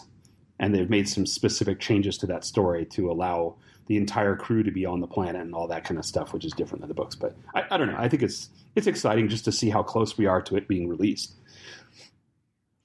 When is it coming out? Yes. Good. Thank you for the clarity. I don't know exactly. I thought it was next year, but I'm not positive. I don't know. Not soon enough. Let's put it that way. I thought it was this winter. I would assume if they've got this giant display play at the Comic-Con. Probably going to release a trailer with a date on it this weekend at some point. I hope so. They've got trailers galore coming out, so we're in for a lot of Comic-Con stuff after this weekend. Probably our next show, we'll be talking about that in more detail. Yeah, I think if we can do the next show all Comic-Con stuff, I think that'd be cool. I gotta say the Top Gun trailer. Oh my God, that is mackerel. That is a weak trailer, man. Well, I was going to say, what did you guys think of that? Because I had some very specific reactions to it, but I want to know what you think first. Don't like Top Gun anyway, so I'm probably not the best judge. But he looks really good for as old as he is. Way to practice diversity and inclusion there, Chris. That's awesome. You realize that Tom Cruise and Blake are like the same age, right? I know. Look how good he looks. He looks almost as good as Blake. I you know, when they're giving out, the handoffs, like, what are you going to do? I had questionable morals and underappreciated intellect, and then he got everything else. So he got the alien-based religions and the look and the money. And the steroids. And the steroids, yeah. I got hope, mismanaged expectations, and horrible youth. And you didn't get the need. You didn't get the need for speed. I have the need for speed. I just don't have any resources to attain it. I was just refilling my beverage, and I heard Blake talking loosely about when they were handing out hand jobs to Tom Cruise and why he. No. Wow. I think that's what he said. It's very strange. You're back. Don't mind Tom. That's just the belief system he has as far as the creation story. He believes in. I think it's more projecting his own circumstances in Indonesia. That's all I'm saying. So now you're saying it's about circumcision. That's a very specific political problem here. And I can't believe you went there. Squeeze me, baking powder. What? Speaking of squeezing circumcisions, Blake, what is your drink of choice tonight? You coming in late to our Sucking the Monkey segment. My drink is the bitter tears of a misspent youth. Okay. And what form does that take? Otherwise known as Chardonnay. Chardonnay. Mm-hmm. Chardonnay, the sophisticated man's... club. Jennifer Connelly's in Top Gun 2. I'm suddenly more interested in it. But at the same time, it looks like she's playing a Top Gun type. No, a mechanic. So she's going to wear a jumpsuit? A in the trailer, she's just like, oh, hey, hair flip as he goes by. I didn't even recognize her in the trailer. Okay, so let's put all the misogyny aside for a moment. The scenes from the fight deck and the planes, because I am a military geek, right? Mm-hmm. Those were phenomenal. They did look really good. Yeah. They had the realism that I haven't seen in like that type of movie in a really long time. Like you could feel the force as it was accelerating. I thought that was really cool. Yeah, so I'm pretty sure those are not green screen. I'm pretty sure they put him in the pit and let him do what he does. He's just like, hey guys, I have a fighter jet. Can I just use it? Can I bring my own? I borrowed John Travolta's. I promised I would. I'm gonna put it in reverse so they don't notice the mileage. Showed up on set in a fighter jet and was like, hey guys, I have an idea. I could just imagine him bringing his iPhone and putting on one of those little things to stick on mounts and trying to film his own session for them, and it just flies up against the like high velocity projectile into the back of the cockpit when he takes off. According to friend of the podcast, we put the pit in cockpit. That's right. We put the pit in cockpit.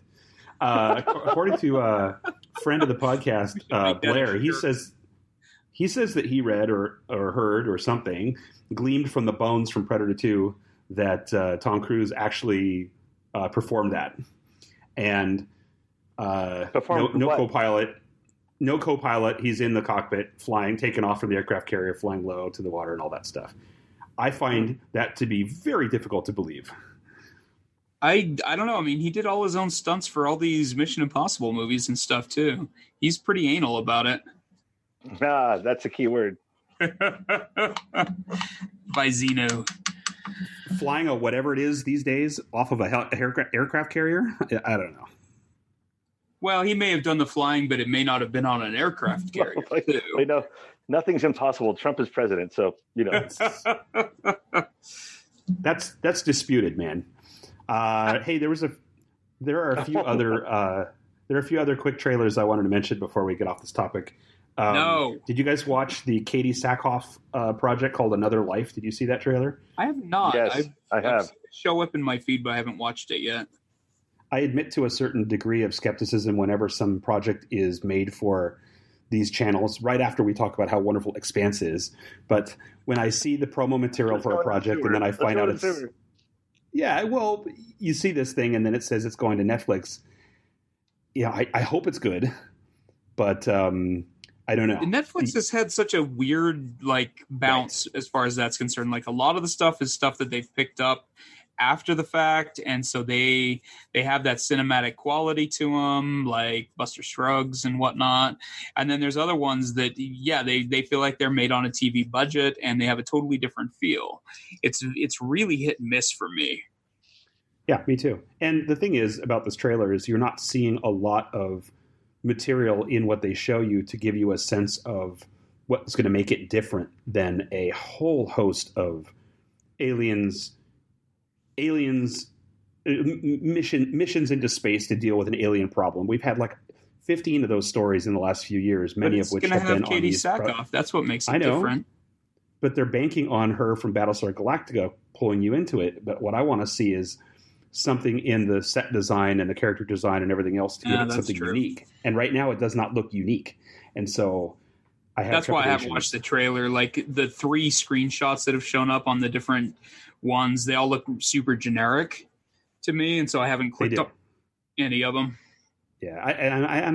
I hope I'm wrong, but here's the nail in the coffin, in the space coffin, that made me feel like maybe all it has going for it is trading on her pedigree, is that they actually have a photo of her in a tank top. It's like, if you have to put Katie Sackhoff in a Battlestar Galactica tank top, then you know that it doesn't have a voice of its own. Maybe I'm wrong. Don't you know that she only wears tank tops? It's part of her rule. It's in her rider that she's only allowed to wear tank tops. It's like Harrison Ford and Bruce Willis now, right? They just show up. Yeah, they're wearing. Yeah, really. I was going to say The Rock. Oh yeah, for sure. He can work in tank tops. Yeah, that's true. So another one that came earlier this week that I think kind of blew past a lot of people's radar is The Orbital Era. Did you see the teaser for that? The what? No. It's called The Orbital Era, and it's a new OAV or animated movie by Katsuhiro Otomo. So it's from the creator of Akira, and it's space station stuff. And in the trailer, in this teaser trailer, you see a skateboard floating, and then it bounces off the side of a space station, and then it closes in on a shot of a guy in a Russian spacesuit holding the skateboard. And I mean, who knows? And who cares? It's going to be amazing, whatever it is. I have such little patience for animated stuff if it's not like a stop motion these days. Like, I don't know. Like, I have a really hard time getting into animated stuff lately. I still haven't seen Into the Spider-Verse, and I am painfully excited about that movie. So I haven't seen that. And that's on Netflix now, by the way, so you can get right to it. I just noticed that, actually. Yeah, I added it this morning to my queue. Okay, and so another one that came out this week is the first trailer for King's Man, which we've talked prior about how there's hope that this could be better and more interesting than the what they did with the main franchise. What do you think? Did you see it? Anybody? I was very pleasantly surprised. I'm going to be optimistic about it. I still have lots of doubts, but me too. Yeah. Yeah, I think it's got great finds. I started watching it without realizing that that's what it was. Like, I didn't read the header on it. I just saw the the thumbnail that it showed me on YouTube was just some dudes in some sweet the gas mask shot. I was like, well, I don't know what movie this is, but I'll watch it. And then when it revealed the Kingsman shop, I was like, oh, a Kingsman movie I'm interested in seeing. Well, it's funny that you mentioned that, because I was thinking this, and I've had this experience about some other stuff over the last year. This is another example of where I would have loved to have been in some environment where I could have seen that trailer without the context for it, and without knowing that it was a Kingsman movie. Yeah, I was really happy. It would be more enjoyable. That. It was. I really like. It made me very interested in the movie in a way that it wouldn't have had I known it was a sequel. Right. Another, I guess, technically, continuing this theme from the first two, and not, or the previous two, and not Kingsman, but there was a trailer released a few weeks ago for a series for Apple, I think, and it's called For All Mankind. Have you guys seen that? Mm-mm. I'm totally unfamiliar with that. This is a series being done for, and I think it's for Apple, and it's by Ron Moore, who did Battlestar, so it's related to the Sackhoff thing.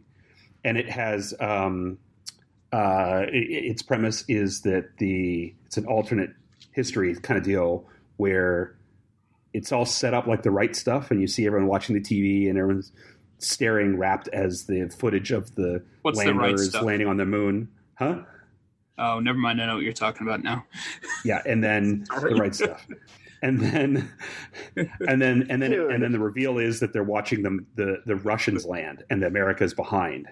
And so the premise of the show is the space race is retroactive, and not retroactive. It's they're playing catch up, and they're going to aim farther, and so it's raced to Mars early. The alternate timeline thing is so hot these days.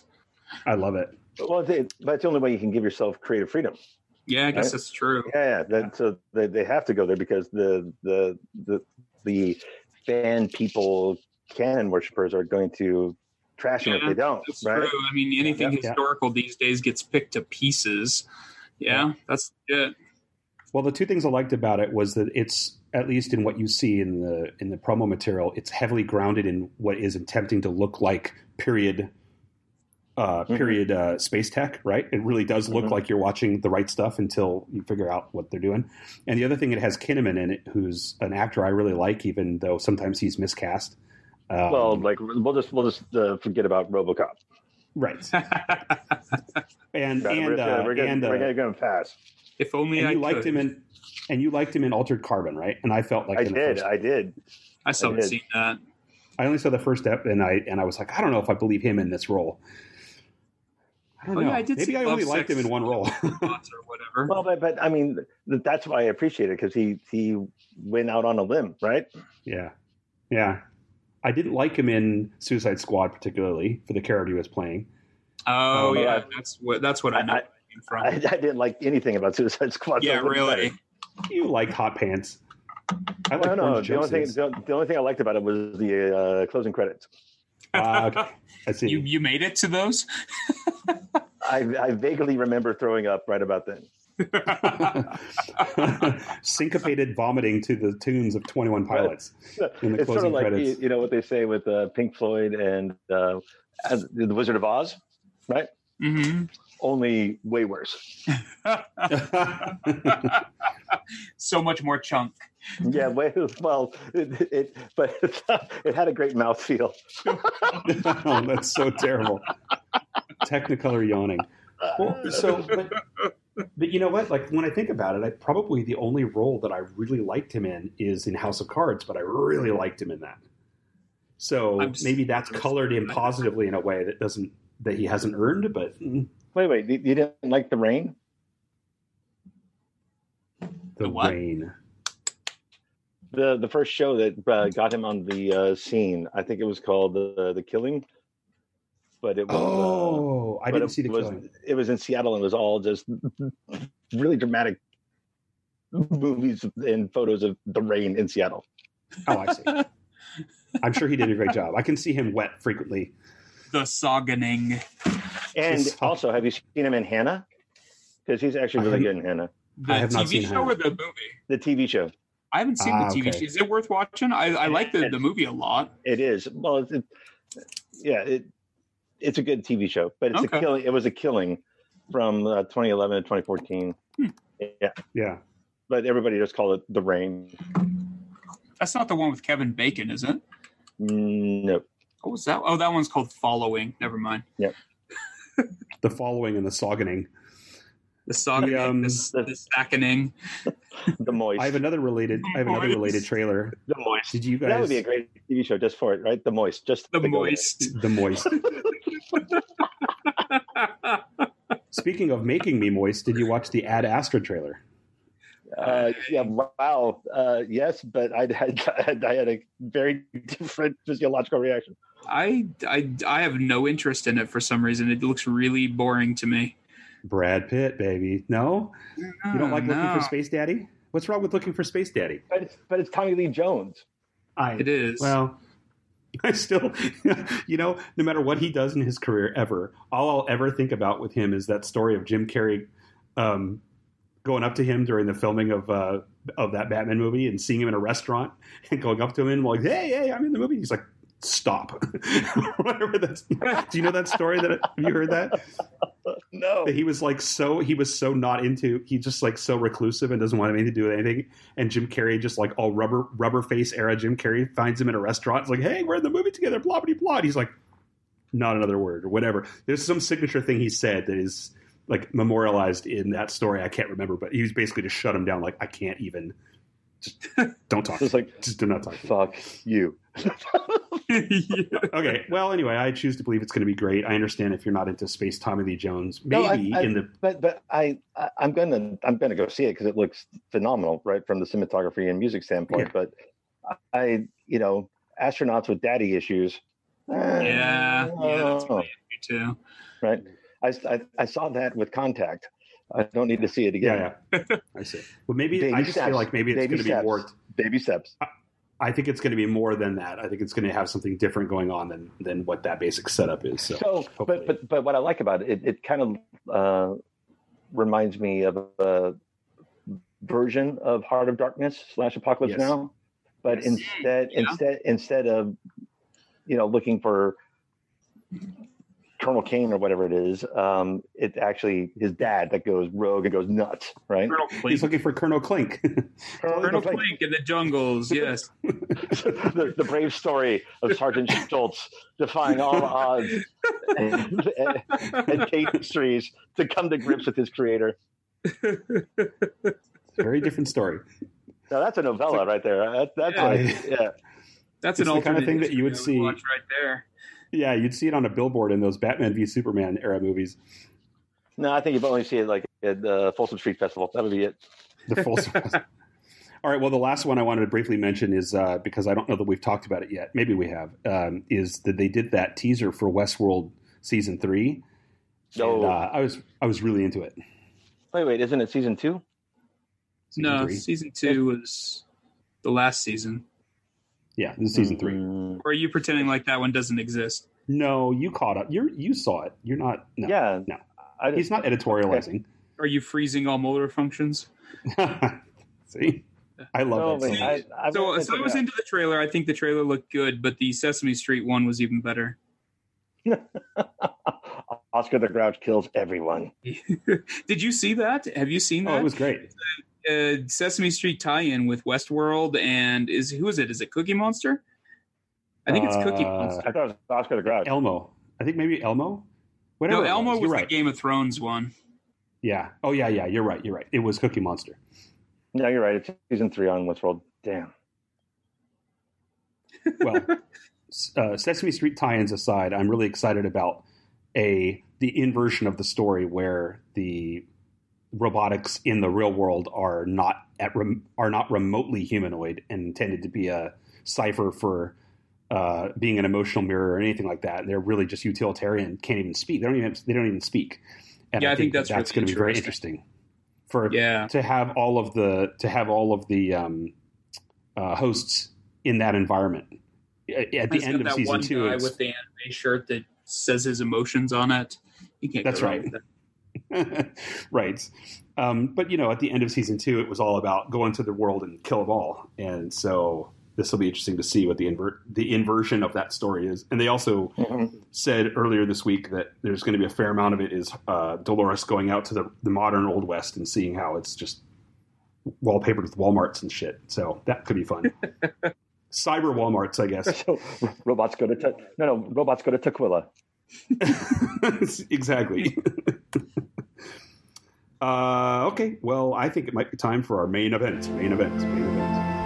The El Royale is a bi-state establishment. You have the option to stay in either the great state of California or the great state of Nevada.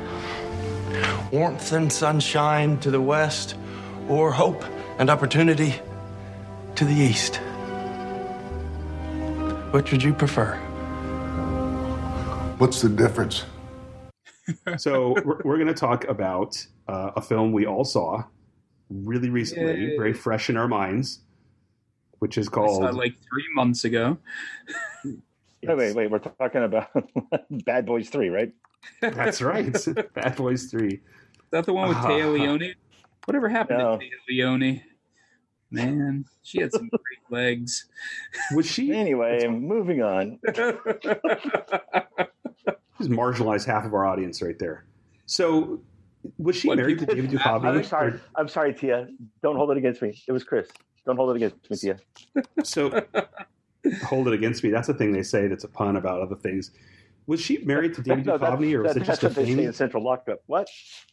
Was she married to David Duchovny, or was that just a thing for a time? I don't know. I think she was married to him. No, they were married. Yeah.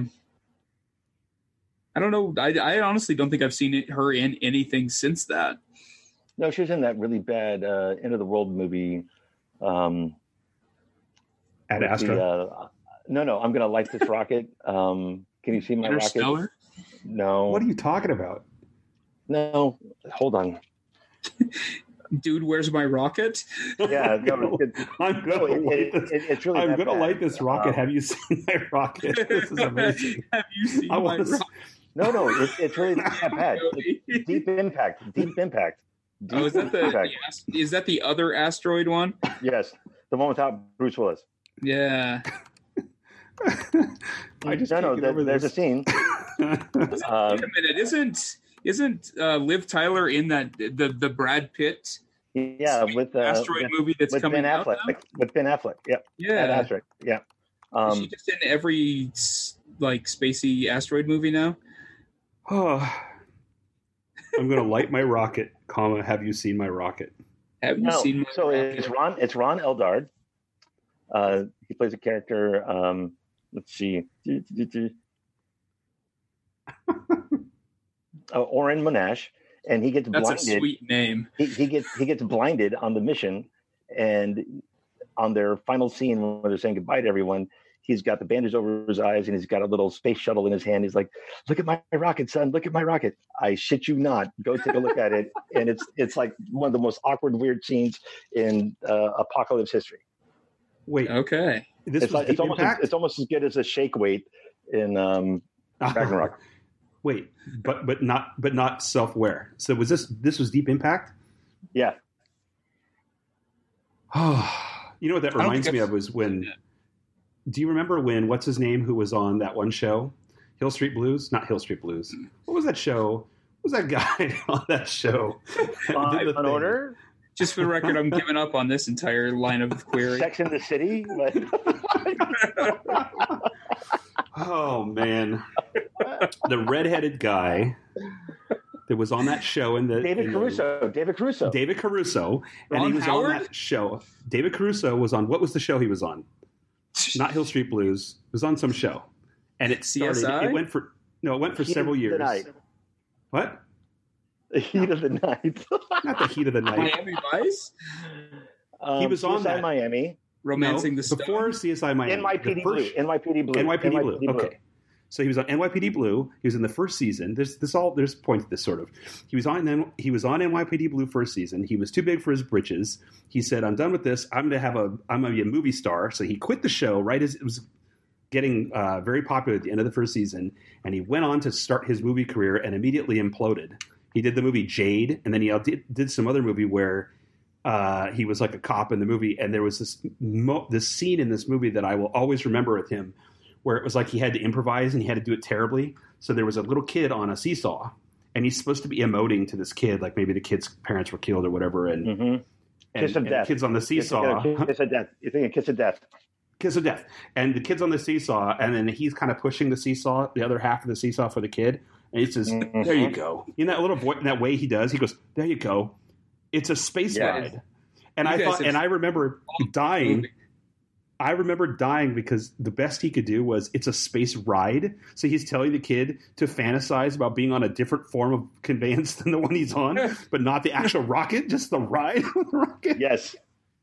And the amazing thing is that, so nobody remembers it. It was Sam Jackson, Nicolas Cage, Helen Hunt, Bing Rames, and Stanley Tucci all in that movie. Wow. And I remember Helen Hunt was mercilessly dispatched, and they thought it was going to be one of those, shocking things they do, that here's this actress that everyone loves and she's killed, and it actually completely flopped.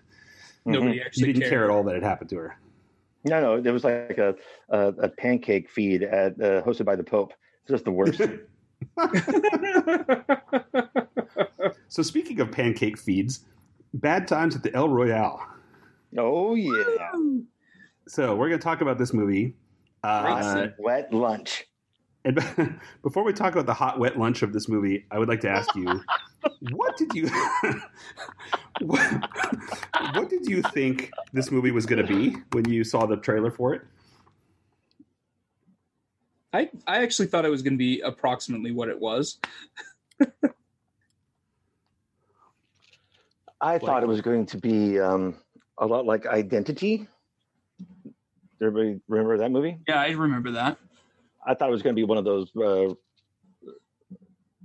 multiple layered stories that kind of a mind twist, and then either the Usual Suspects or Identity. That's what I thought.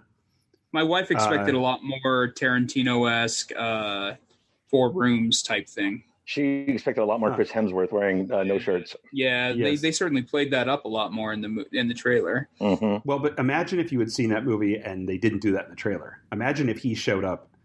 And I thought it was Chris Pine in the trailer. I genuinely didn't realize it was Hemsworth. No, that was Wonder Woman. Yes, same exact scene. But I mean, if that movie had way different impact, but same. Yeah, really. If you're watching that movie and you didn't know that was going to happen in the back half, and all of a sudden Hemsworth shows up as a cult leader doing that whole shtick he was doing, I think it would have been a really interesting surprise. But knowing it was going to happen, it was way better than Hemsworth in Men in Black. I still haven't seen that. You told me about that last week or last time in quite a bit of detail. I believe you. This movie would have been better with Tessa Thompson in it. Everything's better with Tessa Thompson in it. Correct. Not Men in Black. Was it worse with Tessa Thompson in it, though? I can't imagine. See, so it's better with her. I definitely feel like in the trailers, you got the sense that this was going to be a love letter to Tarantino. I think in my experience watching it, I felt Tarantino meets Coen Brothers is what I was picturing. Well, wait, we're talking about Men in Black? No, we're talking about Bad Times with the Hot Wet Lunch. I feel like it felt, when actually watching it was more like someone watched a Tarantino movie and emulated it, but didn't understand some of the nuance, for better or worse, that really underpins what makes his movies good. I don't know. I honestly think that the guy that cut the trailer for it felt that way, but I don't know that the writer or director necessarily had their eye on anything Tarantino-esque. It had a very vintage noir feel to it to me. I thought it Tarantino. It reminded me a lot of what happens when a bad screenwriter stalks a good screenwriter, kills him in the toilet, and then steals a script and then finishes it. That's what you had. Does a rewrite on it. I think that's I feel like the direction was good, but the script was not. Yeah. Another classic brought to you by Steve Mnuchin. The set design was amazing. It was. Yeah. Some of it is very heavy-handed in the sense that the line, the conceit of this hotel, which is legit, right? I mean, it's based on a real place, but the conceit that there's this thick line running across the property that in the plot is, oh, this side is Nevada, this side's California, but also it's limbo, purgatory, all this other stuff overlaid onto it. Yeah. I just thought it was cool looking. Yeah, it was. Well, from a set design standpoint, it was amazing. I just felt like there was so much about this movie. This is one of those ones where I get frustrated by the missed potential, because I thought that there was some opportunity here to tell a story that was really interesting, but they set up a story that they don't pay off in the back half of it.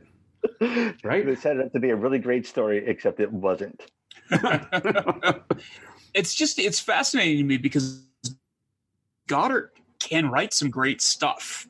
Yes. Like, he did the screenplay for The Martian, The Cabin in the Woods. He wrote 9 episodes of Lost. He did a bunch of episodes of Alias and Angel. I don't understand why the dialogue was so bad in this. It was really stilted. It was very strange dialogue. You're right. Yeah. You're right. Very heavy-handed. What was the source material for it? Was it a book or? I don't know. He wrote it. It says it was written by Bad Times.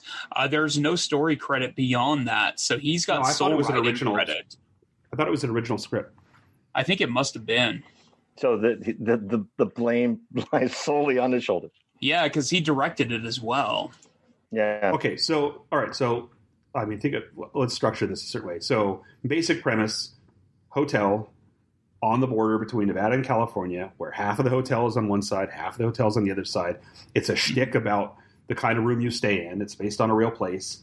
And you have the framework of the story is seeing it in the past and then seeing it in the present, and a bunch of noirish, mysterious stuff going on with a bunch of strangers coming into the hotel with murky, noirish backstory and being cagey, and then everything sort of implodes on itself. And then it was set in 1969. Yes, 1969. So, do you want to talk a little bit about the cast, or just kind of dive in? Because I wrote a shit ton of my scalpy scribbles, but it's not in any particular order. Do you want to talk about cast first? I mean, we can talk about the cast. I thought it was so. Again, we've seen a series of these just as an overview, right? Where they have a great assembled cast, right? And it's kind of like Dakota Johnson, like John Hamm, Jeff Bridges, right? Mm-hmm. Those are pretty good. And actually, Dick Offerman. Yeah, and somebody else was supposed to be in it that they offered Tom Holland the little kid role. And then when he take it, they cast his evil doppelganger that looks just like Tom Holland. Yeah. But it was one of those, these cast-offs thrown together in a movie, and a great cast to do it, and it just fell apart. Right? Yeah, it never gelled. Yeah. It boggles my mind that the same person wrote this story that directed it, because it feels like the director misinterpreted the script and thought it was a lot more important than it was, but it's the same friggin' guy that wrote the script. It doesn't make any sense to me. Well, it's funny that you say that, because it reminds me of, we accept true romance. Different medication. But we accept true romance. We accept true romance for what it ended up being, and it was successful. But if you imagine True Romance filmed by Tarantino and not by Tony Scott, it would be visually a very different movie with a different type of pacing. Film. Yeah. And that's the one thing about True Romance when you watch it. There's a lot of really cool imagery and a lot of cool stuff that's very Tony Scottish about the urgency, about how the lighting looks and the costuming and stuff. But what it doesn't have is Tarantino pacing. And if you look at the script for True Romance and you imagine it with Tarantino's pacing, it's a totally different movie than what the Tony Scott version was. Yeah, and that's why when you look at it, on rewatches, of which I've had several, individual scenes play really well. And then it's the string of them together that doesn't work, right? Or it doesn't feel consistent. It's actually one of those that I think if you broke it up into a series of short films that were run as kind of like a series, kind of a mind warp series, I think it would have been better than it was as a movie. Yeah. But if you look at Tarantino's Pulp Fiction script, which was much later in terms of when he wrote it, it has that same vignette, interconnected vignette, but in a way that is very well constructed. And in this one, you have to do some work to construct it properly, and Tony Scott did not do that. It looks like Last Boy Scout, right? I love it, but it's so looking at this movie is exactly what you said. It looks like someone else directed off of a script they didn't really understand. Yeah, it's just really strange to me. On the cast, like you said, Jeff Bridges was. I mean, he was fucking great, but also he was great in the layers, and spoilers abound. But when his character reveals himself, it's a strange thing. He reveals himself in a very dark way, but then he kind of turns a little bit and becomes a protagonist again, which is an odd thing in this development of that story. None of that was real great the way they handled any of the reveal and the secret and stuff either. So, I thought the reveal was fine. I just think, no. You didn't see it already? Because it was pretty obvious that he wasn't a priest. Oh, yeah. No, of course. But what I'm saying, they gave us the like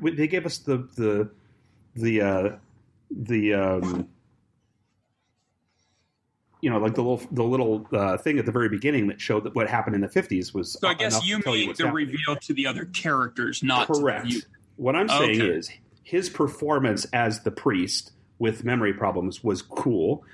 His attempt to drug her and her, clock in with the glass, and then him being forced to admit what he really is was really fun to me. I like that part. But then when it broke down into him telling the story, when later on he's telling the story about what we already saw, that was irritating. And then also the fact that in the last third of the movie, he's become a co-protagonist with what's her name, didn't feel right either. I wanted him to stay meaner than I wanted him to stay raw and meaner and less fuzzy. And they couldn't let it happen. But Jeff Bridges is so charming and cuddly. Mm-hmm. But that's what was fun about him being a bad guy. That was fun when he was drugging her. I was like, whoa. No? Yeah. No, I agree. I just think, to me, the biggest distraction was the whole thing with Chris Hemsworth.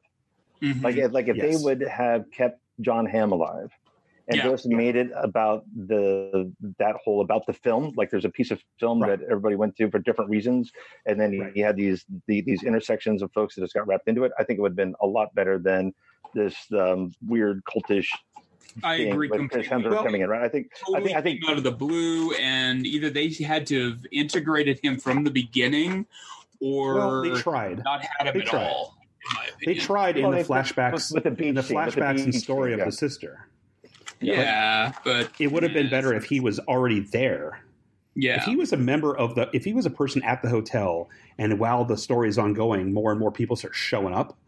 That would have been a way to integrate him in a way that makes sense. Him just showing up to track her down felt really glued on. No, if the cult would have been headquartered at that hotel. Yeah. Oh yeah, something like that would have been really on top of its history, right? And he bought it because he knew its history for it. And then all these stories came into it, and they just did the whole spiderweb layer thing. That would have been cool. But this I did not buy that his character would be sober enough, let alone savvy enough, to pick up on all the nuance in the story being told to him and figure out very quickly what's going on and take control of everything and suddenly be this little mastermind that he was. Like, it didn't make sense to me. That was not the character that we saw. We saw the framework of a Jonestown style Morrison hybrid that was very influential and very nihilist and very manipulative. But we never saw signs that he would be actually a mastermind of some sort, coherent enough to pick up on that stuff. Yeah. A person who's surrounds himself with sycophants, who spends his time conditioning people and manipulating people and creating a stylized, delusional environment around himself, would not be keyed into nuance about people's backstories and things they say and their mannerisms and say, clearly there's some secret shit going on here, and I'm suddenly really on top of things. And I'm really scary too. It depends on the character, certainly, because I think some of those cult leader type people, they become that because they're so good at reading people. But and they're paranoid. That character as portrayed, I agree. Yeah. And they're paranoid. This guy was not a paranoid leader of a religious cult. He was a sex god who got everything he wanted. So in that sense, I didn't buy him as the character that they showed. He was Thor before Lebowski Thor. Yes. Right? And I hate sexy pants too. Those people always say the wrong thing. Sexy pants? What? Not sycophants. Sexy pants. Oh, sexy pants. Yes. Okay. I thought that the casting of that character would have been a lot more convincing and interesting if it was Matthew McConaughey playing the character.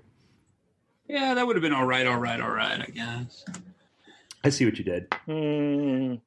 All right. The problem is that it's such a McConaughey character that it would have been a little too on the nose to me. That's why I would always go with Matt Modine. Modine? Sure. Don't even say. Are you kidding me? Straight off the heels of the success of Cutthroat Island. Would have called for like more of a Buscemi type, but whatever. No, nobody expects the Modine. Nobody expects the Modine. 2/3 through the movie, Modine suddenly shows up in the rain with his shirt hanging open. Dude, have you seen my car keys? I think it should have been rocket ship. I think it should have been Newman from Seinfeld. That would have been the bold choice. Only if he showed up with the Velociraptor DNA in the jar. Yeah. Yes. The whole point of this was there was what was the Barbacol can in the wall at the hotel? The Barbasol. Oh, that's right. The Barbasol. Yeah. So yeah, there was a bunch of stuff here layered in that was unnecessary. It was actually a more interesting story before it got so complicated. On the basis, like the basic framework of the secret room for blackmailing people and all that other stuff, that was interesting as a means of interconnecting the rooms and seeing what different people were doing. The portions of that first half where he's walking around in there and you're seeing those rooms from that side was fascinating. Yeah. There was great tension. There was great tension about whether or not you'd be seen and whether or not you'd be interacted with whoever's on the other side. And even the shotgun through it, and him being a casualty of her action against John Hamm was an interesting and surprising result. But then from there, a lot of that just kind of fell away, right? Mm-hmm. Well, because they threw that whole Colt Hemsworth thing in, right? That feels like a rewrite by a different screenwriter to me. Yes. Or the studio got involved or something. Like Justice League, yeah. Yeah, it's just, it boggles my mind that this is the same writer-director on this. It just doesn't make any sense to me. I wrote to myself in my notes, this is Godard's difficult second album. It is. I mean, he wrote multiple scripts, but I think this is his second directing job. Because I wouldn't have said this before this, but he's a better director than he is a writer. That's not great. No, it's not. But you take a look at, I mean, I just compared it to Memento. I compared it to Salton Sea. I compared it to Usual Suspect and Hell or High Water. Mm-hmm. All better films than this. Way better. And I think they just try to make it one complexity too much. Yeah. Right? Yeah. There's another character. Well, there's an actor that you mentioned earlier that Tom Holland was going to be, and then he got that, or he was playing the character, and then he was out, and then this other guy came in. His name is Miles Miller, and this movie was all about looking at characters or looking at actors and going, where have I seen that guy? Like a bunch of that guys are in this movie, right? And in some cases, stuff I'd already seen, and in at least one case, someone I had yet to see, but then was stumped trying to figure out where I saw them from, and it was this. But Miles Miller, I just had seen him the night before we started watching the show Catch 22. Have you guys seen that? Mm-hmm. And he's Major in Catch 22. I don't know what that means. He's a guy. He's a pilot in this World War II sort of dark comedy drama on Hulu that George Clooney produced. And he's a very specific character on that. You know, a very specific aura on that show. And then he plays this character, the bellhop, in this movie. And I spent half the movie going, where have I seen this guy from? I feel like the whole drug use thing was really out of place too. I didn't feel like it fit the character or the movie. It just it really didn't fit the era, the 1969 thing, very well either to me. I don't know, that fell really flat for me. It felt to me like a drug using screenwriter rationalizing in their mind, oh man, he's trapped in the hotel. He stays there. Stuff. Yeah, and he just stays there all the time because he's got this he just shoots up in the dark, and it just is. Yeah, it felt way too autobiographical, fantasy autobiographical for some way. I cannot wrap my brain around the fact that this is the same guy that did Cabin in the Woods. That movie is so tight, good, and funny, and this movie is just this movie just looks good, and that's all it's got going for it. I love John Hamm in this movie. Yeah, I do love John Hamm. It might be one of my favorite of his roles. In his first sort of presentation in this, when he's playing the vacuum salesman, I was really struggling because I was like, oh man, he is coming off with this certain sleazy artifice. I was like, is this guy a fucking child molester? Is he a rapist? Like, there's something about him that felt off. And then he's revealed as an FBI agent doesn't have that accent, doesn't have that mannerism, and then it actually felt effective. Yeah, he's done it that way. He's J. Edgar Hoover. That's how weird he is. It's J. Edgar Hoover. Yes. Okay, so I'll hit you with my scalpy scribbles. Okay, one of the things I struggled with. That doesn't sound malevolent at all.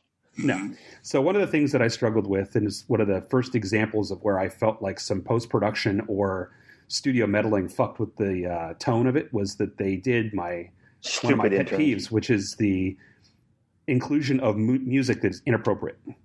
Because they had this change in music when they did the transition to the modern era of the film, which was 1969, and the music completely changed tone, and it wasn't right. It wasn't like, if they had just put it together from music of the era, it would have been fine. But when they went from the 50s to 1969, they went suddenly to a modern score to the film, and it didn't match the 1969ness of it. But they jumped timelines in the story, so the music changed with the timeline shift, but then the music changed wrong, and it felt disjointed. The rest of the movie, I was frustrated by. Every single scene was like, "Fuck, man, why didn't they just use some old timey music to this?" So that's a thing. I get your frustration there, but it also wouldn't make sense if the wannabe lounge singer was singing super retro stuff at the hotel. Well, I'm not even saying that. I'm saying the background music. I'm not saying the music she sang. I'm saying he's walking along the hallway, or he's interacting with someone, or the guy shows up. But it was all modern orchestral stuff. It wasn't. There was you mean nothing modern about, as in 1969, or do you mean modern as in modern, contemporary? Okay, 2019 or 2000, whatever this was. Okay, 17, I see what you mean.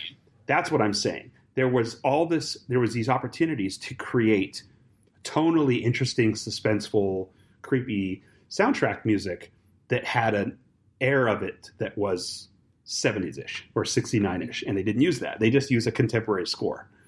Yeah, I get what you mean. And it was it was no Lady Hawk, but it was still a problem. Well, or Tangerine Dream. God rest her soul. Don't you guys put down that chrome banded male? Yeah. Yeah, we don't have to put it down. It's already buried. That's an alternate timeline, you guys. I know, surely. When Vangelis got elected president. Yeah, great. 2 Moogs in every garage. Yeah, hey, I got an Oscar. I'm going to be prime minister. It's just the way it is. But I agree with you, because if they would have gone full. Again, it was kind of they did a half-ass thing. It was like the remake of Romeo and Juliet by, I forget who it was. It was just awful. Yeah, Baz Luhrmann. I normally like Baz's stuff, but yeah, some of it really jars. But that's the style. The costume design. No, the costume design was amazing. The actors chosen to portray those roles, mixed with that costume design, felt really uncomfortable. When name? Mr. Kobayashi had the massive back tattoo, and Leonardo DiCaprio is running around with his big silver pistols. You're like, well, But if you take that same costuming and you put it on more street worn people, I think it would have been much more effective. or just make a great cover of West Side Story, which is basically the same thing, only, contextualized in a much different way. Same thing with Night Tales, right? Knight's Tale. Right? Oh, yeah. That Heath Ledger thing where they did the rock and roll soundtrack to... terrible. Yeah, it's just... I get the mixed genre thing is trying to be, avant-garde, but it's just avant trash. But that's what Westworld has done so brilliantly that so many projects have not. They've pulled the pop culture music and references in, and they've completely couched it in context to the point where you're fully aware of either what it is or that it, but you can't quite place it, but it feels so perfectly grounded. It works so well. I mean, especially as a story of an a future artificial old-timey, then to take the music and then mutate it like that is perfect. Well, especially with the automatic piano, right? Oh, yes. But they get a pass because that's in the future. Yes. They get so many passes for so many reasons. Yeah. I was drifting off just now thinking about corsets and smoky revolvers and bloody brain chips. Let's get back to Bad Times with the Hot Wet Lunch. I love the cars. That were in the parking lot? Yeah, she drives an amazing Studebaker. Yeah. And Emily, who's played by Dakota Johnson, she drives the same car my parents had before I was born, or when I was born, which was a Mercury Cougar. So that was cool. Were you conceived in said car?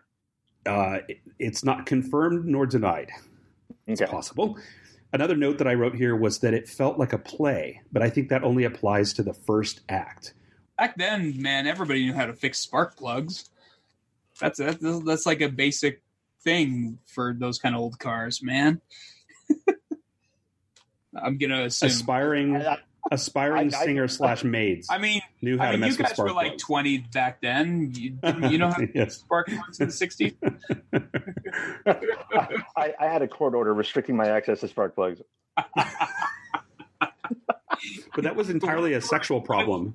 What if you were on the Nevada side, though? Does that change? No, it doesn't matter. It was in all states. Oh, wow. Yeah.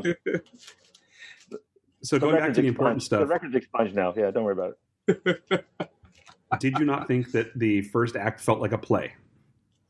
When they're in the lobby and they're interacting and Ham shows up and everybody's being really tense and looking at each other and there was all that weird stillness.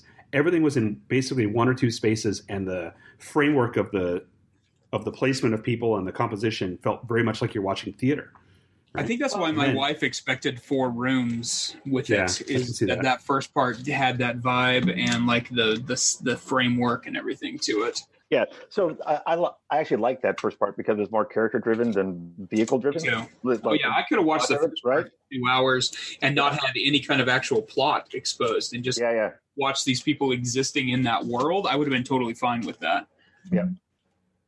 Well, it was somewhat vehicle driven, but I know what you mean.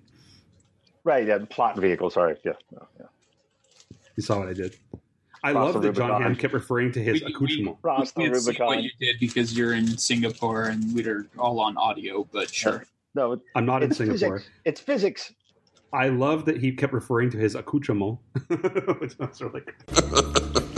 I'm just funny. The truth be told, my stay is on Calhoun Appliances, which is why room choice is so important to me, and why I ask you to respect my accoutrement as a proxy to my person.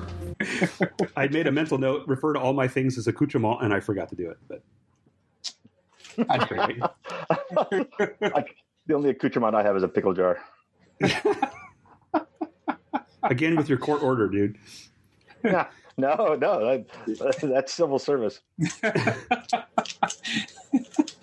I appreciated the camera angle viewing of the ledger and how it kept zooming in on what he was writing and all that. I thought that was really interesting, how he was making notes of where people stayed and what rooms they were in and all that stuff. That was interesting.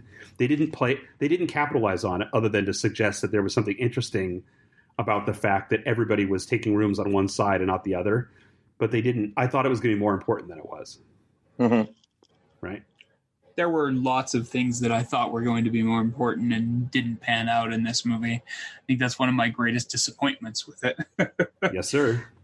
There was a piece of music in it, Frankie Valli's Unchained Melody, which was used in a great semi-cyberpunk TV miniseries from the many years ago when Chris was just a mere babe in the potato farms of Idaho, called Wild Palms. Do you remember that, Blake?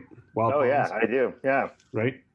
My first custom license plate was supposed to be Go Chip, but then the DMV wouldn't let me have it. Little side Wild Palms for you. Anyway, that song was in that soundtrack. So I'd like to bring up something else that I think would be a good comparator if you've seen it or not, but Hotel Artemis. Whoa, man. So that's the thing. We were originally going to do this compared to Artemis. Okay. And I did not watch Artemis yet. It's in fact in my planned plundering. Okay.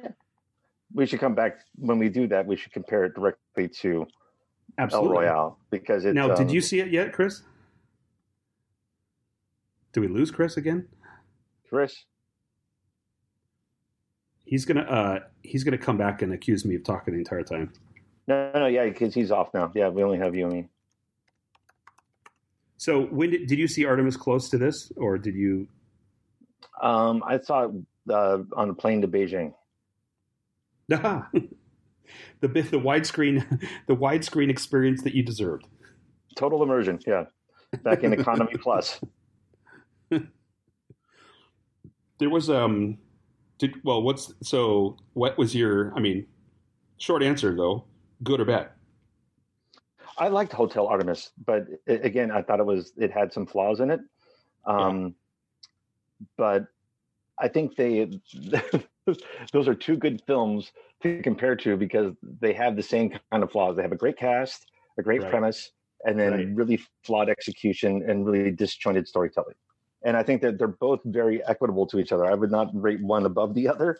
I would bring them both forward in any film class as cautionary tales of how not to make a great movie.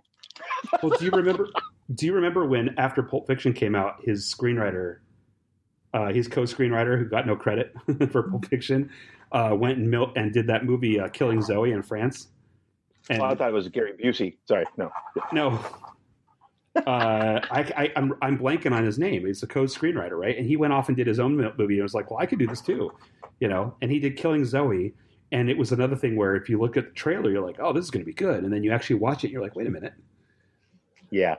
It's certainly no pain, no gain. Certainly no pain, no gain. Yes. You're all pain, entire consumption of that bottle. You assisted. Maybe. Chris, are you back? Yeah, I think so. Oh, good. I just didn't want to interrupt. It's good that your participation is a metaphysical quandary. That's good. Yes. Chris, did you see Killing Zoe when it came out right after Pulp Fiction? Were you alive when Pulp Fiction came out? We don't know. I think I was in high school when Pulp Fiction came out. Back before everything changed. So, did you see Killing Zoe? I'm trying to place that off the top of my head. It was the writer director debut of the guy that co-wrote Pulp Fiction with him. That got no love for his half. He's like forgotten. I have not seen that actually.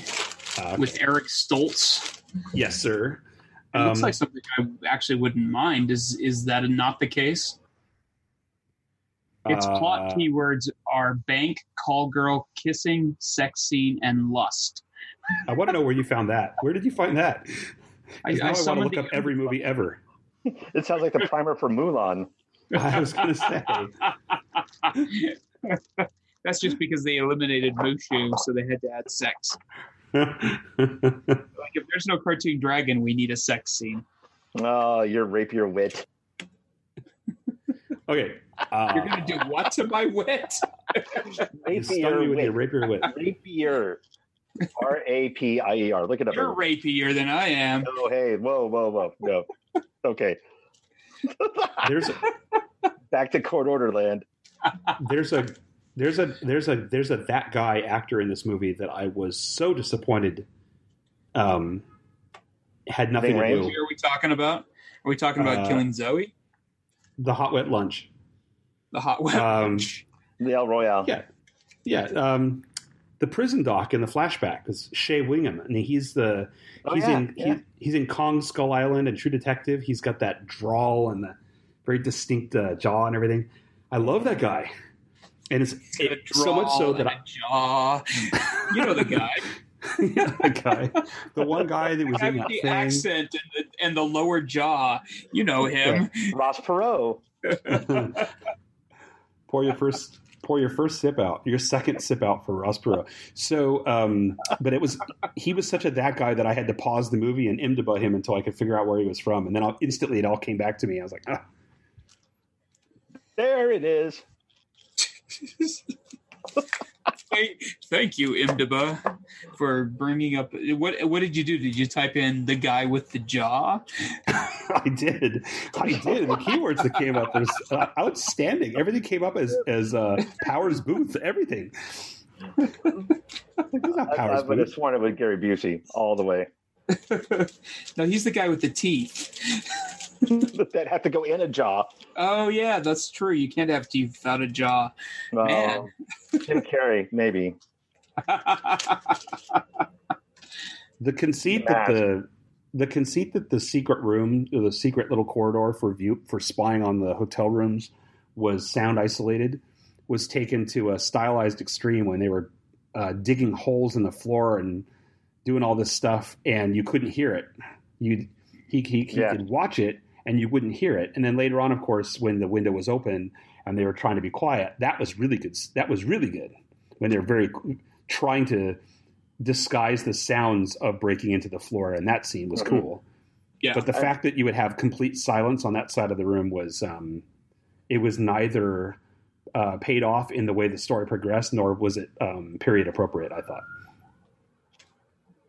But it's what happens at every Republican National Convention. So yes, sir. Yes, sir.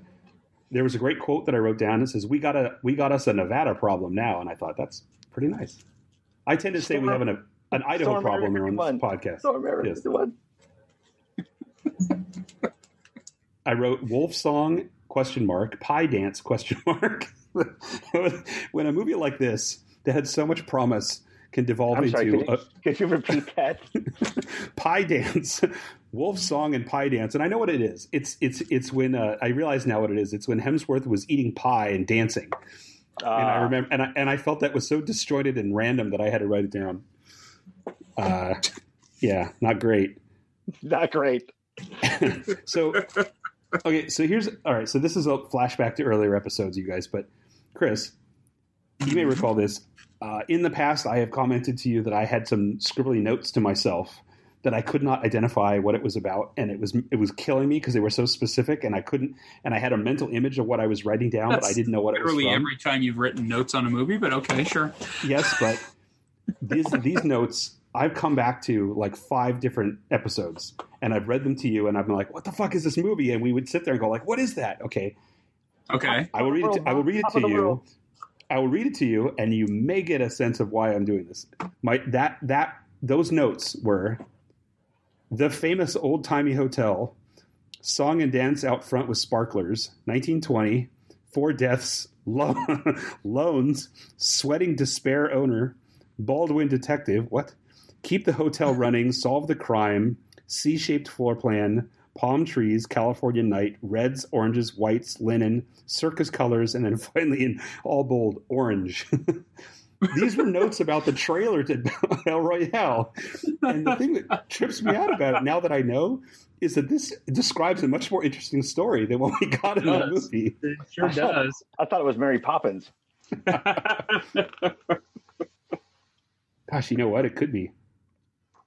I don't know what the crime was, but otherwise, is there orange and more? No. The movie was the crime. The movie was the crime.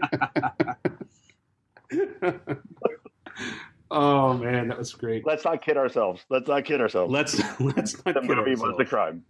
The movie was the crime. That's another challenger for the title of this episode. Actually, that movie was the crime. I like hot dog lunch. So that was the bad times at the El Royale. Did you feel like there were any maybe very specific major tweaks they could have done that would have radically changed the success of the final product? We've already talked about don't have don't have the cultist. Yeah. Or don't have the cultist show up. But I mean, anything else that you could think of that was like a serious misstep that if they hadn't done that, maybe it would have, not killing John Hamm off. Yeah, that's what I had. That's exactly what I wrote, and that's interesting. Yeah, right? We all had that reaction. I would have happily had John Hamm and Jeff Bridges just team up and wander around a hotel for 2 hours. Well, or also just at the time, especially when he revealed that he was doing all the bug removal, and you're like, holy shit. And then remember that whole thing, how he was finding bugs and then he would find other bugs that weren't his bugs, and like, what the shit? At that point, I started thinking this entire movie, told from his point of view, was going to be excellent. Mm-hmm. Had it been following him as the point of view character, I think it would have been really interesting. But then, also would have been a shorter movie, apparently. Because of Spinal Splitter. Yeah.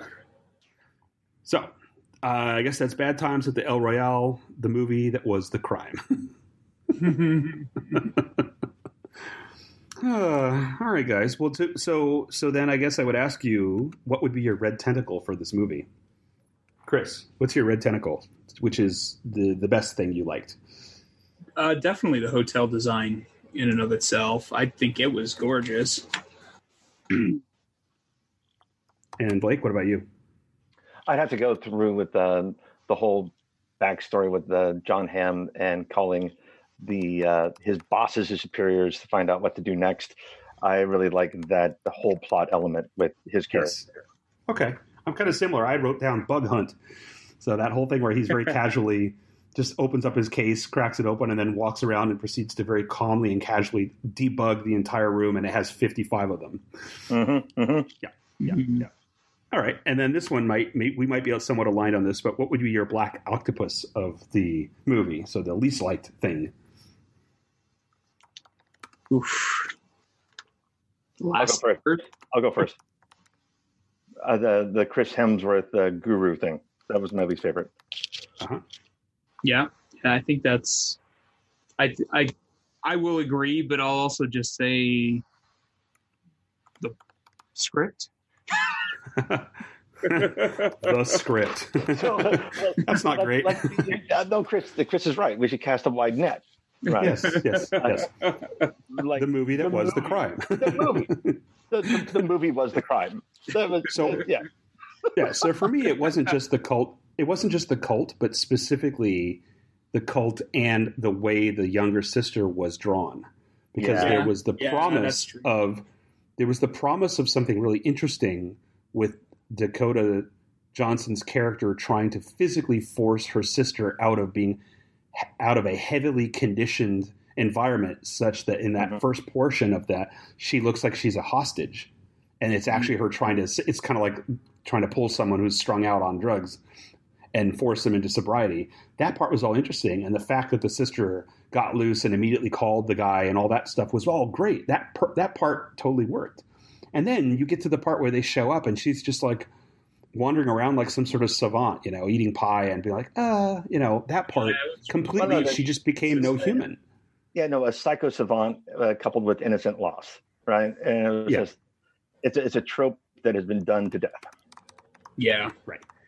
There was nothing new to add, and it felt very, it felt so disjointed about the way a human would act, even if she fully believed and was conditioned by that cult.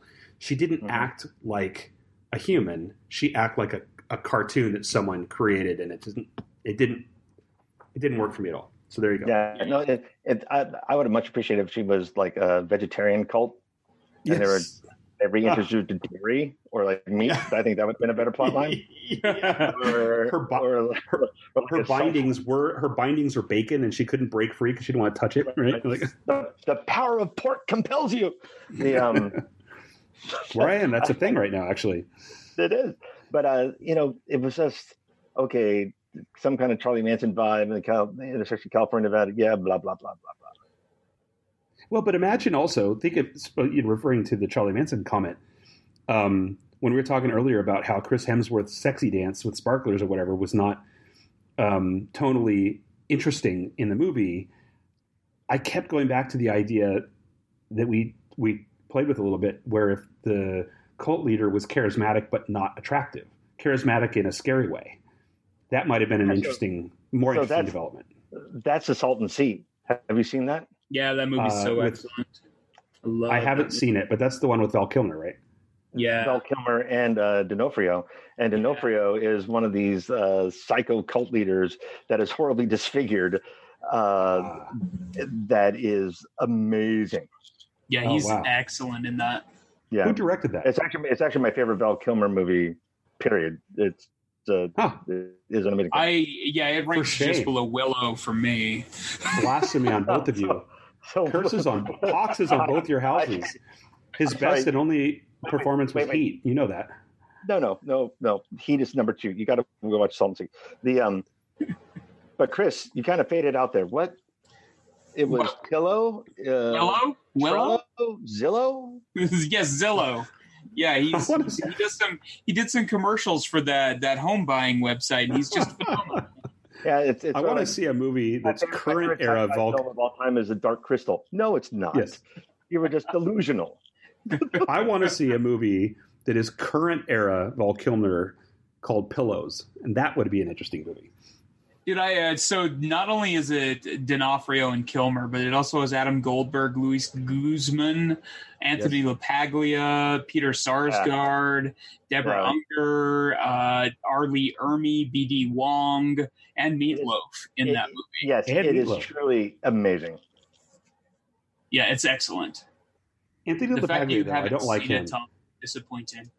But I don't like LaPaglia because he looks like some one of those caricature artists at the waterfront who does your portrait for $20. Was asked to just draw an Italian, and that's him. I hate that about him. That's my editorial. Because he was born looking Italian, you hate him? What does looking Italian mean? It means Anthony LaPaglia, I guess. Someone's had too much borscht. What's going on here, Tom? It's not borscht. It's called a serpent's slurp. This guy looks like an Italian huckster. I hate him so much. I hate his face. I won't watch that movie because his face is in it. Speaking of watching movies with faces in them, I would like to transition to our planned blundering segment. See what I did there? I would like you, Chris, to tell me what you plan to watch in the future, either immediately or not immediately. Cats! No, not cats. Cats. Oh, good Lord. We didn't talk about that. No, we did not. All right. We'll get to that. Let's transition. Please. I have emotional scars from my youth because my sister was a have you seen the trailer for that? Yes. The new one? Yes. Guys, I created a segment in my notes. I created a new segment for this show called The Strong Meat, which by its very definition, means something that is instinctively arousing fear and repulsion. Well, guess what? We can introduce that segment today for the first time by talking about the trailer for Cats, because it made me really nauseous. Yeah. It's distinctly it's nauseating. It's not Uncanny Valley, but I don't know what it is. Like every Bette Midler movie. That's my reaction. It's on so many levels. No, it's like the only thing that's missing with really bad dressing. It's just awful. Well, and the only part that looks like super fake is the faces, and I assume that's the only part that's real on it. Sort of like the thing that was missing was like, what is CGI? But this is all bad. Well, what I was expecting, and I'm honestly surprised it wasn't there, was expecting everybody to have these really these highlighted anuses, like these cat anuses in your face. It might have been better for that. It's like Uncanny Mariana's Trench is what we've got here. Mariana's. Speaking of the Mariana's Trench, last night I tried to watch the movie Aquaman, which, as you know, is the prequel to The Trench. And I couldn't get past 15 minutes of it without Speaking of anus. Yeah, I still haven't seen that. I wouldn't mind seeing it just because I do like the Momoa, but it looks terrible. I will agree with you that Momoa is interesting, but only if you have a lot of mimosas. The mimosa. Momoa is the mimosa Momoa. Well, but the problem is, maybe Justice League burned through. Maybe Justice League and Instagram burned through all the goodwill with getting too much Momoa, kind of like the way Dwayne Johnson's burning through his goodwill. But by the time I sat down and started to try to stay awake through Aquaman, the sequel to the movie Trench, his bullshit was really. That was stench. yeah, the stench. His impression. I mean, his whole mannerism was just I'm cool, Jason Momoa, and it was driving me nuts. When he was sitting at the bar drinking beer, I'm like, whatever, dude. That's every single role Momoa's been in. No, that's true. That's not but it was true. just I've run out. No, that's not true. Let me look it up. There is one film that is decidedly outside of his comfort zone. Hold on. Is it the one where he was wearing pink sweatpants? Baywatch Nights? No. Well, Game of Thrones was great. Yeah, but he's just playing cool barbarian Conan. Well, I know, and if you kept him that way. What was the movie where he had the pink sweatpants in the desert? Oh yeah. That's what I'm looking for. Bad Batch was amazing. Bad Batch, yeah. True. That's legitimately true. He is amazing. Yeah. It's sort of like the Rock in Southland Tales. Only it's surrounded by a good movie too. Yeah, but the Rock was actually one of the few good things in Southland Tales, right? He was. This is true.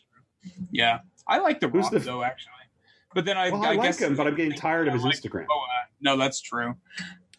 Rock's Instagram has become, here's me lifting weights. Here's the 5 human meals I'm going to have as a cheat. Here's me in a nice suit demonstrating that this movie's coming out. And then he writes a 5-paragraph essay about how blessed he is, but also how awesome he is. He's just modern day Mr. T. No, I know he is. No. I know he is. I mean, if you, he's on brand. It's, No, but I've actually done a lot of research on The Rock. It's kind of weird. Oh, give me a break. But, but his story, like, I know how he had like $7 in his pocket and he was ready to give up and just go back and. Absolutely. Right. And so, his Instagram feed is a little obnoxious, but I love the cheat day. Sorry. I love the cheat day stuff. And it's amazing. Yeah. Yeah. Oh no, it's absolutely amazing because I try to imagine eating a part of that. Yeah. Have you guys listened to Inside of You, Michael Rosenbaum's podcast? No. He does, it's like very psychoanalyzed, deep interview stuff that he does with his celebrity friends. And he does one with, I just forgot the guy's name. He's Lex Luthor, right? Rex. Yeah, Lex Luthor on Smallville. Yeah, he does it with Batista. He does one with Dave Bautista that's fascinating. It's worth listening to just to hear him talk about his childhood and the wrestling career. It's an excellent episode of that podcast. If you guys, but maybe it's funny you bring that up because I think that and I've drawn this parallel before. It's unfair because The Rock has hit it and had his celebrity for a long time, and Bautista's just coming up. But Bautista and Rock, they're like an inversion of each other in terms of how they're approaching their rising celebrity status within the acting community. Bautista is really he's reserved, but he's very pleasant and humble and graceful. And The Rock is being a total he's being like a face, right? He's blasting. He's still in that mode of marketing himself massively in everything he does. And Bautista has even talked a little bit about how he's, that's. But I mean, that there's room that they're not mutually exclusive, right? No, you're right. You're absolutely right. I view The Rock as kind of trying to reincarnate himself as the next John Wayne.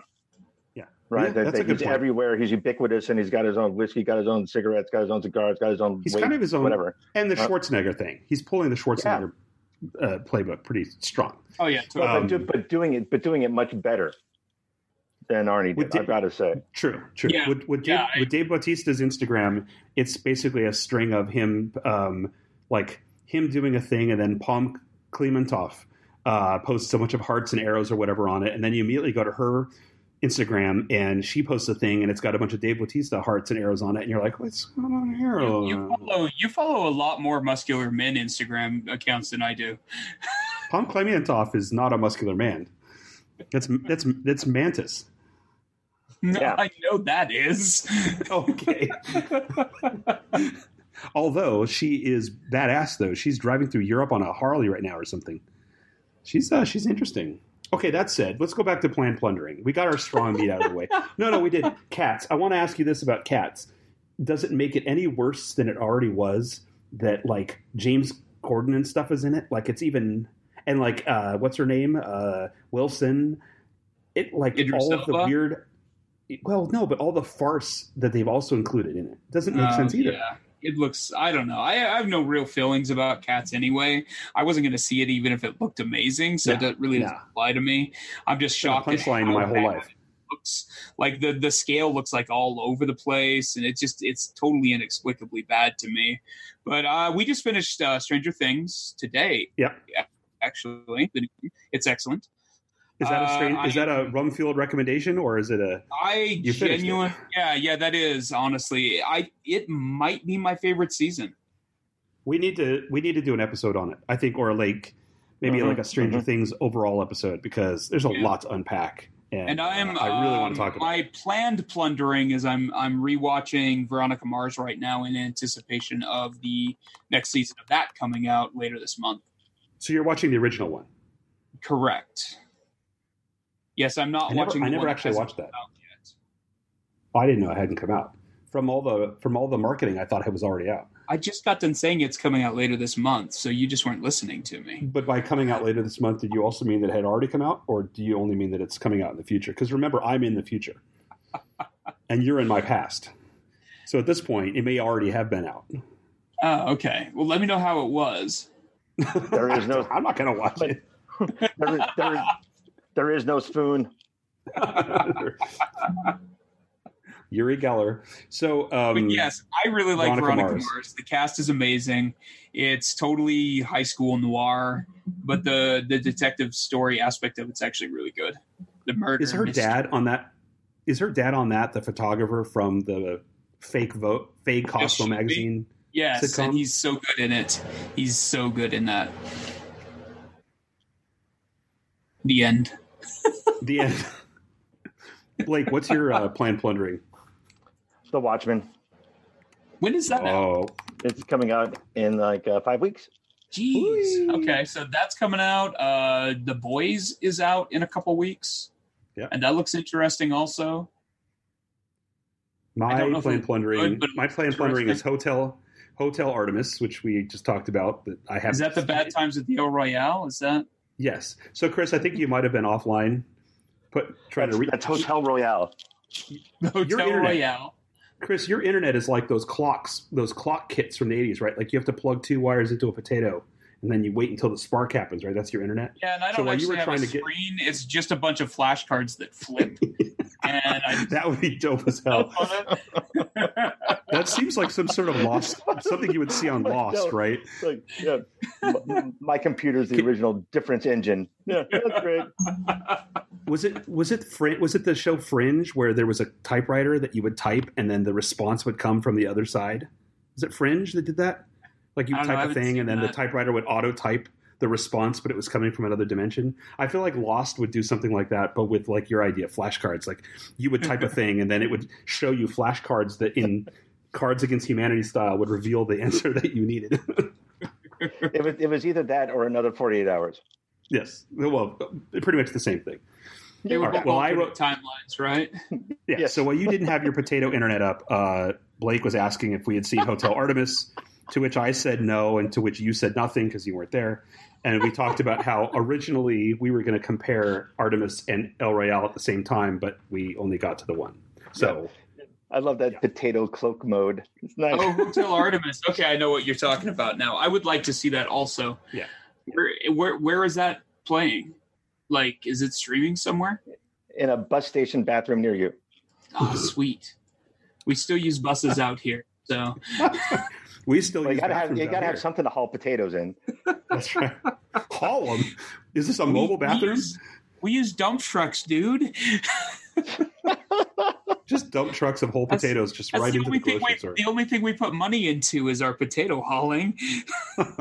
Oh no, you're putting money into other things. We're not going to talk about it. Blah, blah, blah, blah, blah. That's up north. Yeah. Oh. In the meth region. Tongue swabs and potato hauling. All right. So the other thing I have that's your black tentacle tongue swabs. Tongue swabs. That's how you clean the new Stormtrooper outfit. I think it might be. with a complimentary pint of Bluebell. Woo! That's right. So the other item, number 2 of 4 is Prospect. I still want to see Prospect. Prostitute? Prostate? No, Prospect. Prostate. Prospect. Prostate. I would love to see a movie called the Apostate Prostate. Isn't that Vice? I thought it was CSY Miami. The Prostate. The Prostate. You know what it would be though? If it was the late 90s, it would be like Prost and a numeral 8. It would be like a near future like future skateboard morality tale. Prostate. No, it would be like I always think of like the Tropic Thunder previews, like God's Alley or something like that. Prospect. Yes, I need to see Prospect as well. That's on Amazon, correct? Isn't that what we planned on watching it on? Netflix, I think. Netflix, something like that. It looks good. It's been on the queue for about 2 months, and we even threatened to try to watch it before this trip, but then I forgot that when I come overseas, I can't get into my Netflix without VPN, which slows everything down. So there you go. Yeah, that's an issue. Want to see it? We will see spacesuits. Pedro Pascal. Indeed. But I can't wait for The Watchmen. I just can't wait. It looks I'm really curious to see where they go with that. Mm-hmm. It fascinates me because it's clearly telling a different story in a really interesting way. Well, and it'll be interesting to see where they pick up from the original graphic novels, right? And whether it's afterwards, like, and what happens in the aftermath of all of that. Or if it's like an alternate timeline. Yeah. But it looks like, I mean, from what we've seen so far with like... Go ahead.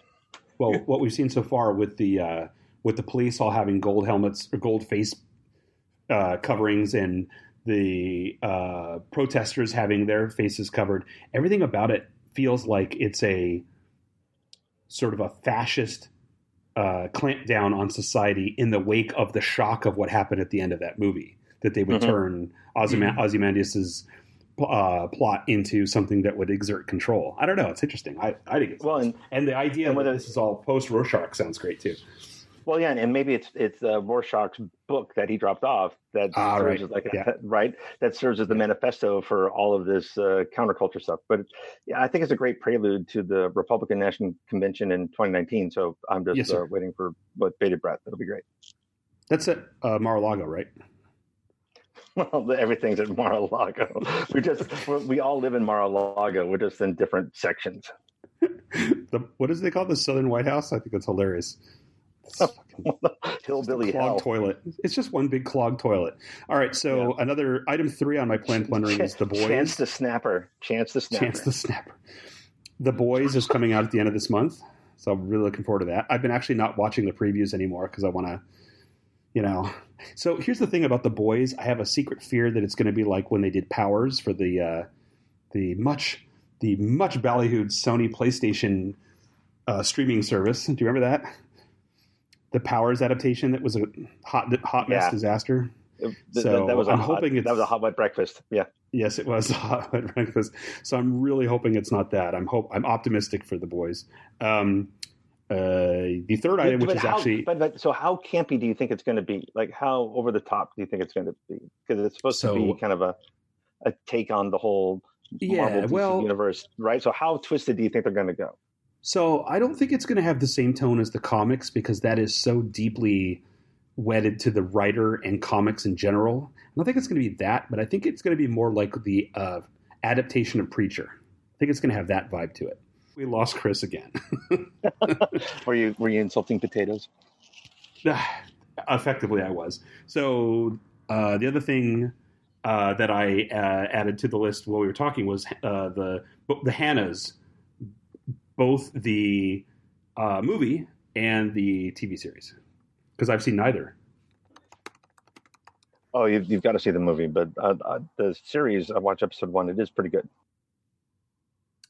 And then lastly, I wrote what I call Westwood and Stuff, but that's not really the name. It's What the fuck? It's Tarantino's current upcoming film. Once Upon a Time in California. Once Upon a Time in Hollywood or something, right? Hollywood, but I call it Westwood and stuff because they're very specifically filmed in Westwood, and I remember the places they were in when I lived. Well, that's where you grew up, so you remember all the scenes. That's exactly right. What about your rum-fueled recommendations? And by the way, Chris is indicating to us on chat that he cannot get in, although he seems more interested in posting photos of men on unicorn floaties and pools. He's not wasting his energies a little bit. Oh, no, he's just trying to catch up to The Rock. Yes, I understand. Aggressive self-marketing? Aggressive self-marketing on unicorns. Always a your rum fuel recommendation. Which remind what me. What do you like that you want to recommend to us? So,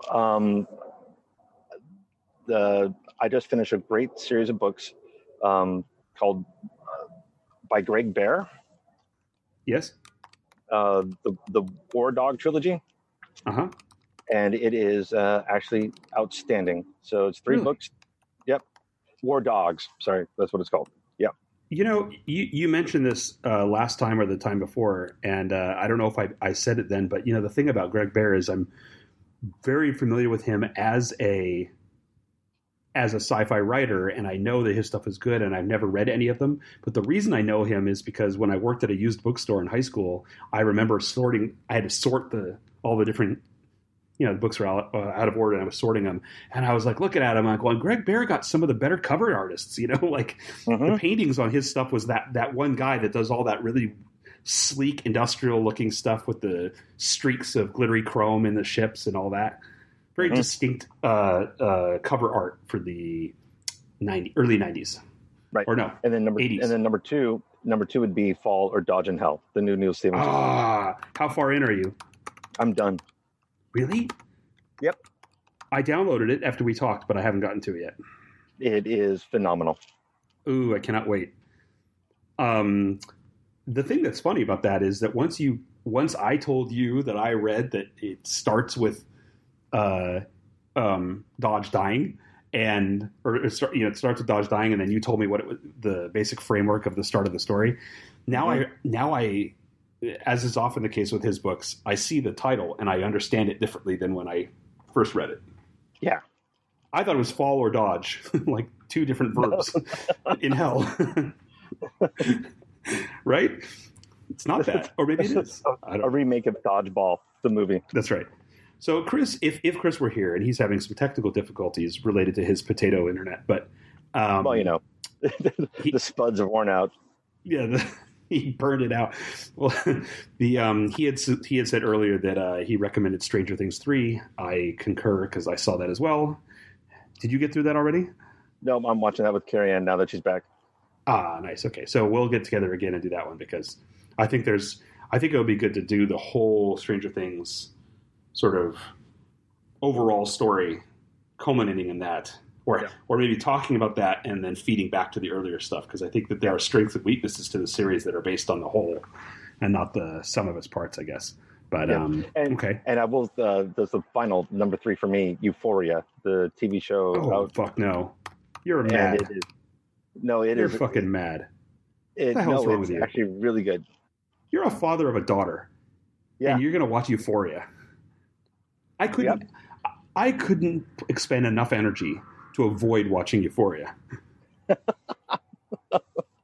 I mean, I love who's in it, and I love the concept, but I certainly as hell don't want to watch it as a father of a now entering puberty young girl here. No, thank you. You don't have to watch it with her. You just Well, I know. Anyway, I know it's technically very good. I'm afraid of it. I'm afraid. And you should be. Yeah. Yes. Are you finding it that impactful though? I mean, does it kind of stab you between the ribs a little bit when you think about it as a parent? Yeah. No, I'm looking at Swiss nunneries boarding school. Yeah. I don't trust nuns either particularly. I think I want something more like I Am Mother. I just want robots to raise my daughter at this point. Yeah, what could possibly go wrong with that? Related to that, and this is not on my plan plundering or anything else, but I was much more interested in I Am Mother before you saw in the trailer that Dingbat is trying to get in and break her out. Because I feel like I didn't need to see that, and I know that that's going to obviously be part of the overall story. If someone's in an encapsulated underground bunker and being raised by robots, obviously there's going to be something about the outside world. But we've seen other projects like Cloverfield projects and other things where wondering what the outside world really is half the fun. So I really didn't need to see anything in the trailer about it. Yeah, I think that it wasn't needed as a spoiler, right? They didn't need it. They could have piqued the curiosity without it. Right. Yes, I agree. Okay, so my Rumfield recommendations are as follows. I highly recommend Clone Wars and Rebels. No, I'm sorry, I'm kidding. But I've moved on. So it's like sperm banks and grilled cheese. Like what? Yes. No. Well, no. But so for like the last 10 episodes or something, every time I raise the subject of the Clone Wars and Rebels cartoons, Chris gets upset at me because I talk at great length about how interested I am in discovering this extended canon, and he hasn't seen any of it. Right. So the more I can insert that, the better. And he's not even here to experience it. So maybe later on he'll listen to this and be frustrated. Maybe he won't. I don't know. Anyway, but this is related. Last time we talked, I told you I was reading a book by Claudia Gray called Master and Apprentice, which is a Star Wars book that's set in the period before The Phantom Menace. And I think you and I talked about the fact that most Star Wars books are garbage. And I wondered, did you read that book? No. Okay, so I did not like Claudia Gray's writing in Bloodline, which is the post Return of the Jedi. I did read that. I did read that. I did not enjoy that book particularly, but I think possibly having read this one, or these are both audiobooks, so I'm listening to them. Maybe having listened to this one, my problems with Bloodline were that I listened to it and it was the choice of narrator possibly, but she was over emoting and being really dramatic and drawn out about every little line she read. And while she sounds kind of Princess Leia-ish, she's manifesting Liv Tyler. That's right. Did you listen to it or read it? I read it. Okay. So when listening to it, I think maybe it was the delivery made it feel more simplistic than possibly the book was in actuality, although I don't know. But I know this, when I read Master and Apprentice, which is also Claudia Gray, and she wrote it first, it's a lot better. It's a lot more nuanced, and it's possible that it's also, again, the influence of the narrator, because this narrator managed to do fucking spot-on impressions of young Obi-Wan as well as sort of prime era Liam Neeson, even what's his name as Dooku and all this. I mean, I was astonished at how well he did those mimicry, and he's a deeper tenor. So when he was doing female voices, it was a little bit, questionable. But for the most part, I mean, you're always going to face that when you're dealing with these narrators. But anyway, so that was somewhat redemptive of Claudia Gray to me, because I liked that. And actually, I found some of the concepts in that book very compelling, very interesting in terms of the what it backfills in the story of the Jedi leading up to the Phantom Menace. In a way, this is the kind of stuff in Star Wars that I love the most. It's the infill about the details surrounding all that stuff, and not necessarily the main events, right? So, okay, good. Now, I'm reading Star Wars Aftermath. Have you read that trilogy yet? No. From Chuck Wendig. So, this author is more famous now for having gotten in trouble on Twitter. He got into political Twitter wars with some of his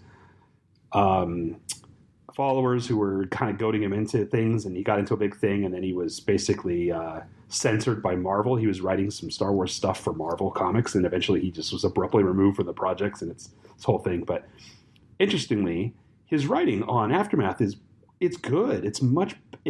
I think Claudia Gray's stuff is a little bit more young adult, and his work on Aftermath, while not sophisticated in the way that, like, say, Neil Stephenson and some of the stuff that we really enjoy is, it's it's very readable, and I'm actually reading it rather than listening to it. And Aftermath is taking place after Endor, and it's about the remnants of the Imperial fleet trying to regroup and plan for their survival. And anyway, very good so far. I'm really enjoying it. So okay. I would recommend it. Star Wars Aftermath. And so there's a 3-book series, and I'm only in the first book now. Also, I recommend Jessica Jones Season 3, which last time I told you I was watching, and I have completed. Have you seen it? I have not. Okay. But it's on the list. It's on the list. It's definitely downscaled from some of the stuff they've done in that world. It does not involve necessarily so much super characters and much more like regular people in a way. So it's a different sort of story for her, and also has a lot to do with other characters than her in a very positive way. So I thought it was a really nice bookend to the Marvel Netflix series, and that surprised me. So that's good. And then lastly, and this is another one for, I think, a future episode, but I watched Widows on the plane. Have you seen that? No. So I'm blanking. Oh, Steve McQueen directed it. Not from the grave, the modern Steve McQueen. And all I can tell you about it is, you probably saw the trailers for it, like the widows of a bank heist team trying to figure out what to do after all of their husbands or whatever died. Yes. So it's like the anti-Heat, not in the sense that it is an inversion on that story, but rather where Heat was about these guys and was unique in that it showed the lives, the backgrounds of these bank robbers, and you saw that they had families and would get together and do things and had frustrated family members and stuff. But it didn't really touch on them too much, right? The female characterization in that film is not great. Widows it's like Heat, but it's all about the women. And it's actually really good from a characterization standpoint and some of the things they do. And what I really want to do is do a thing where we watch Heat and then we watch Widows and then we talk about it. Because prior, Chris and I had planned on watching Heat and then The Town and comparing those, which I did, and he didn't do his homework. But Widows is a much better companion to watching Heat and then talking about it, because some of the sort of modern choices in that story made are very interesting relative to what was done in Heat. And to add to the comparisons, there's a heist and there's the underworld and there's all this stuff that's very similar, and it's shot very similar in terms of its visual quality. But it even has a soundtrack that I was like, fucking A, this soundtrack is even emoting Heat, right? And I went back and looked at it later, and it's also Hans Zimmer. So, I don't know, man. Just fucking amazing. So I can't wait to talk with you guys in more detail about that. That would be good. Finally, we have a segment called Run Through Reconsiderations, which is like, we watch something again. Does it change when you watch it again, right? Mm-hmm. And young Chris has not yet seen Hellboy. So I'm not even going to go into it, but I watched Hellboy a second time on the plane.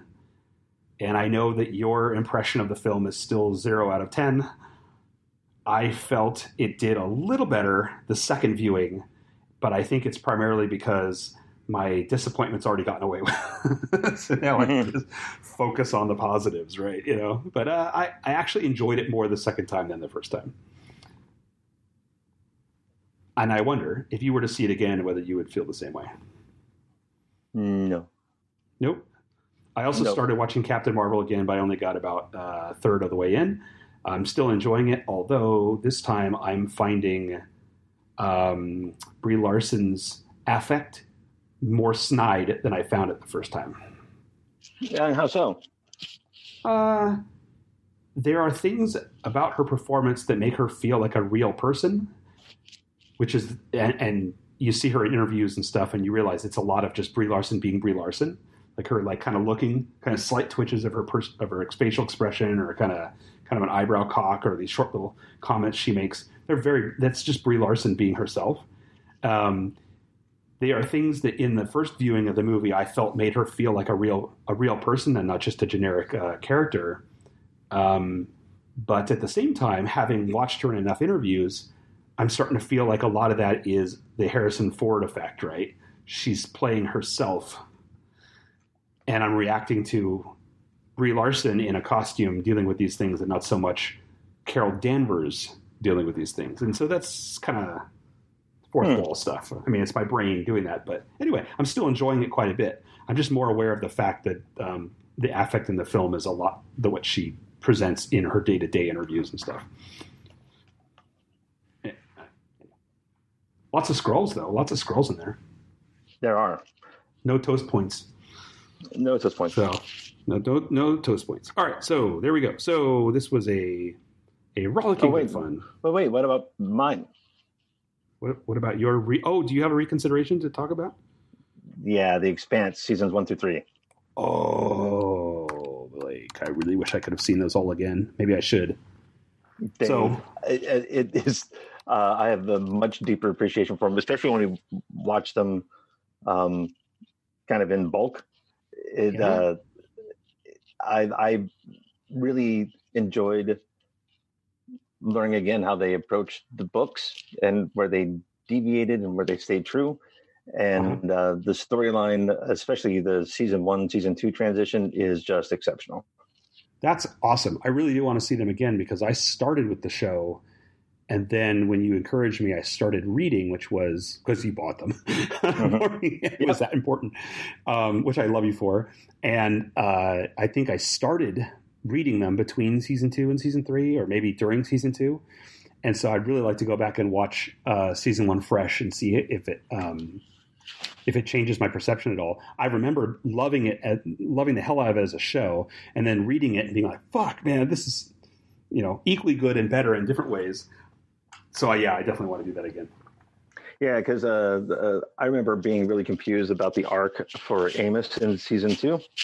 Oh yeah. And when you watch like the episode blocks, it actually makes a lot more sense now.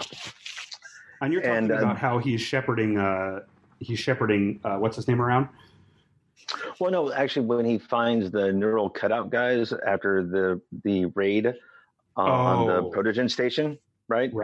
And he gets kind of infatuated and fascinated with it, and then his behavior takes a dark turn. Yes, because that wasn't how it was in the books. It was more about the Baltimore arc, where they explored that in a lot of detail. But then the redemption tale, when he goes and saves the kid that was hijacked from Ganymede. Right. It makes a lot more sense. It made a lot more sense to me second time around. I will say, thinking about the Amazon project and how the pace that they're going, I really hope that they're given a lot of room and time, because I'm going to be devastated if we don't see the rest of the book series in live action form. Because while I applaud them for doing the Ilus colony storyline and showing that, I cannot fucking wait for the fucking Duarte's fleet and the whole. Oh my god!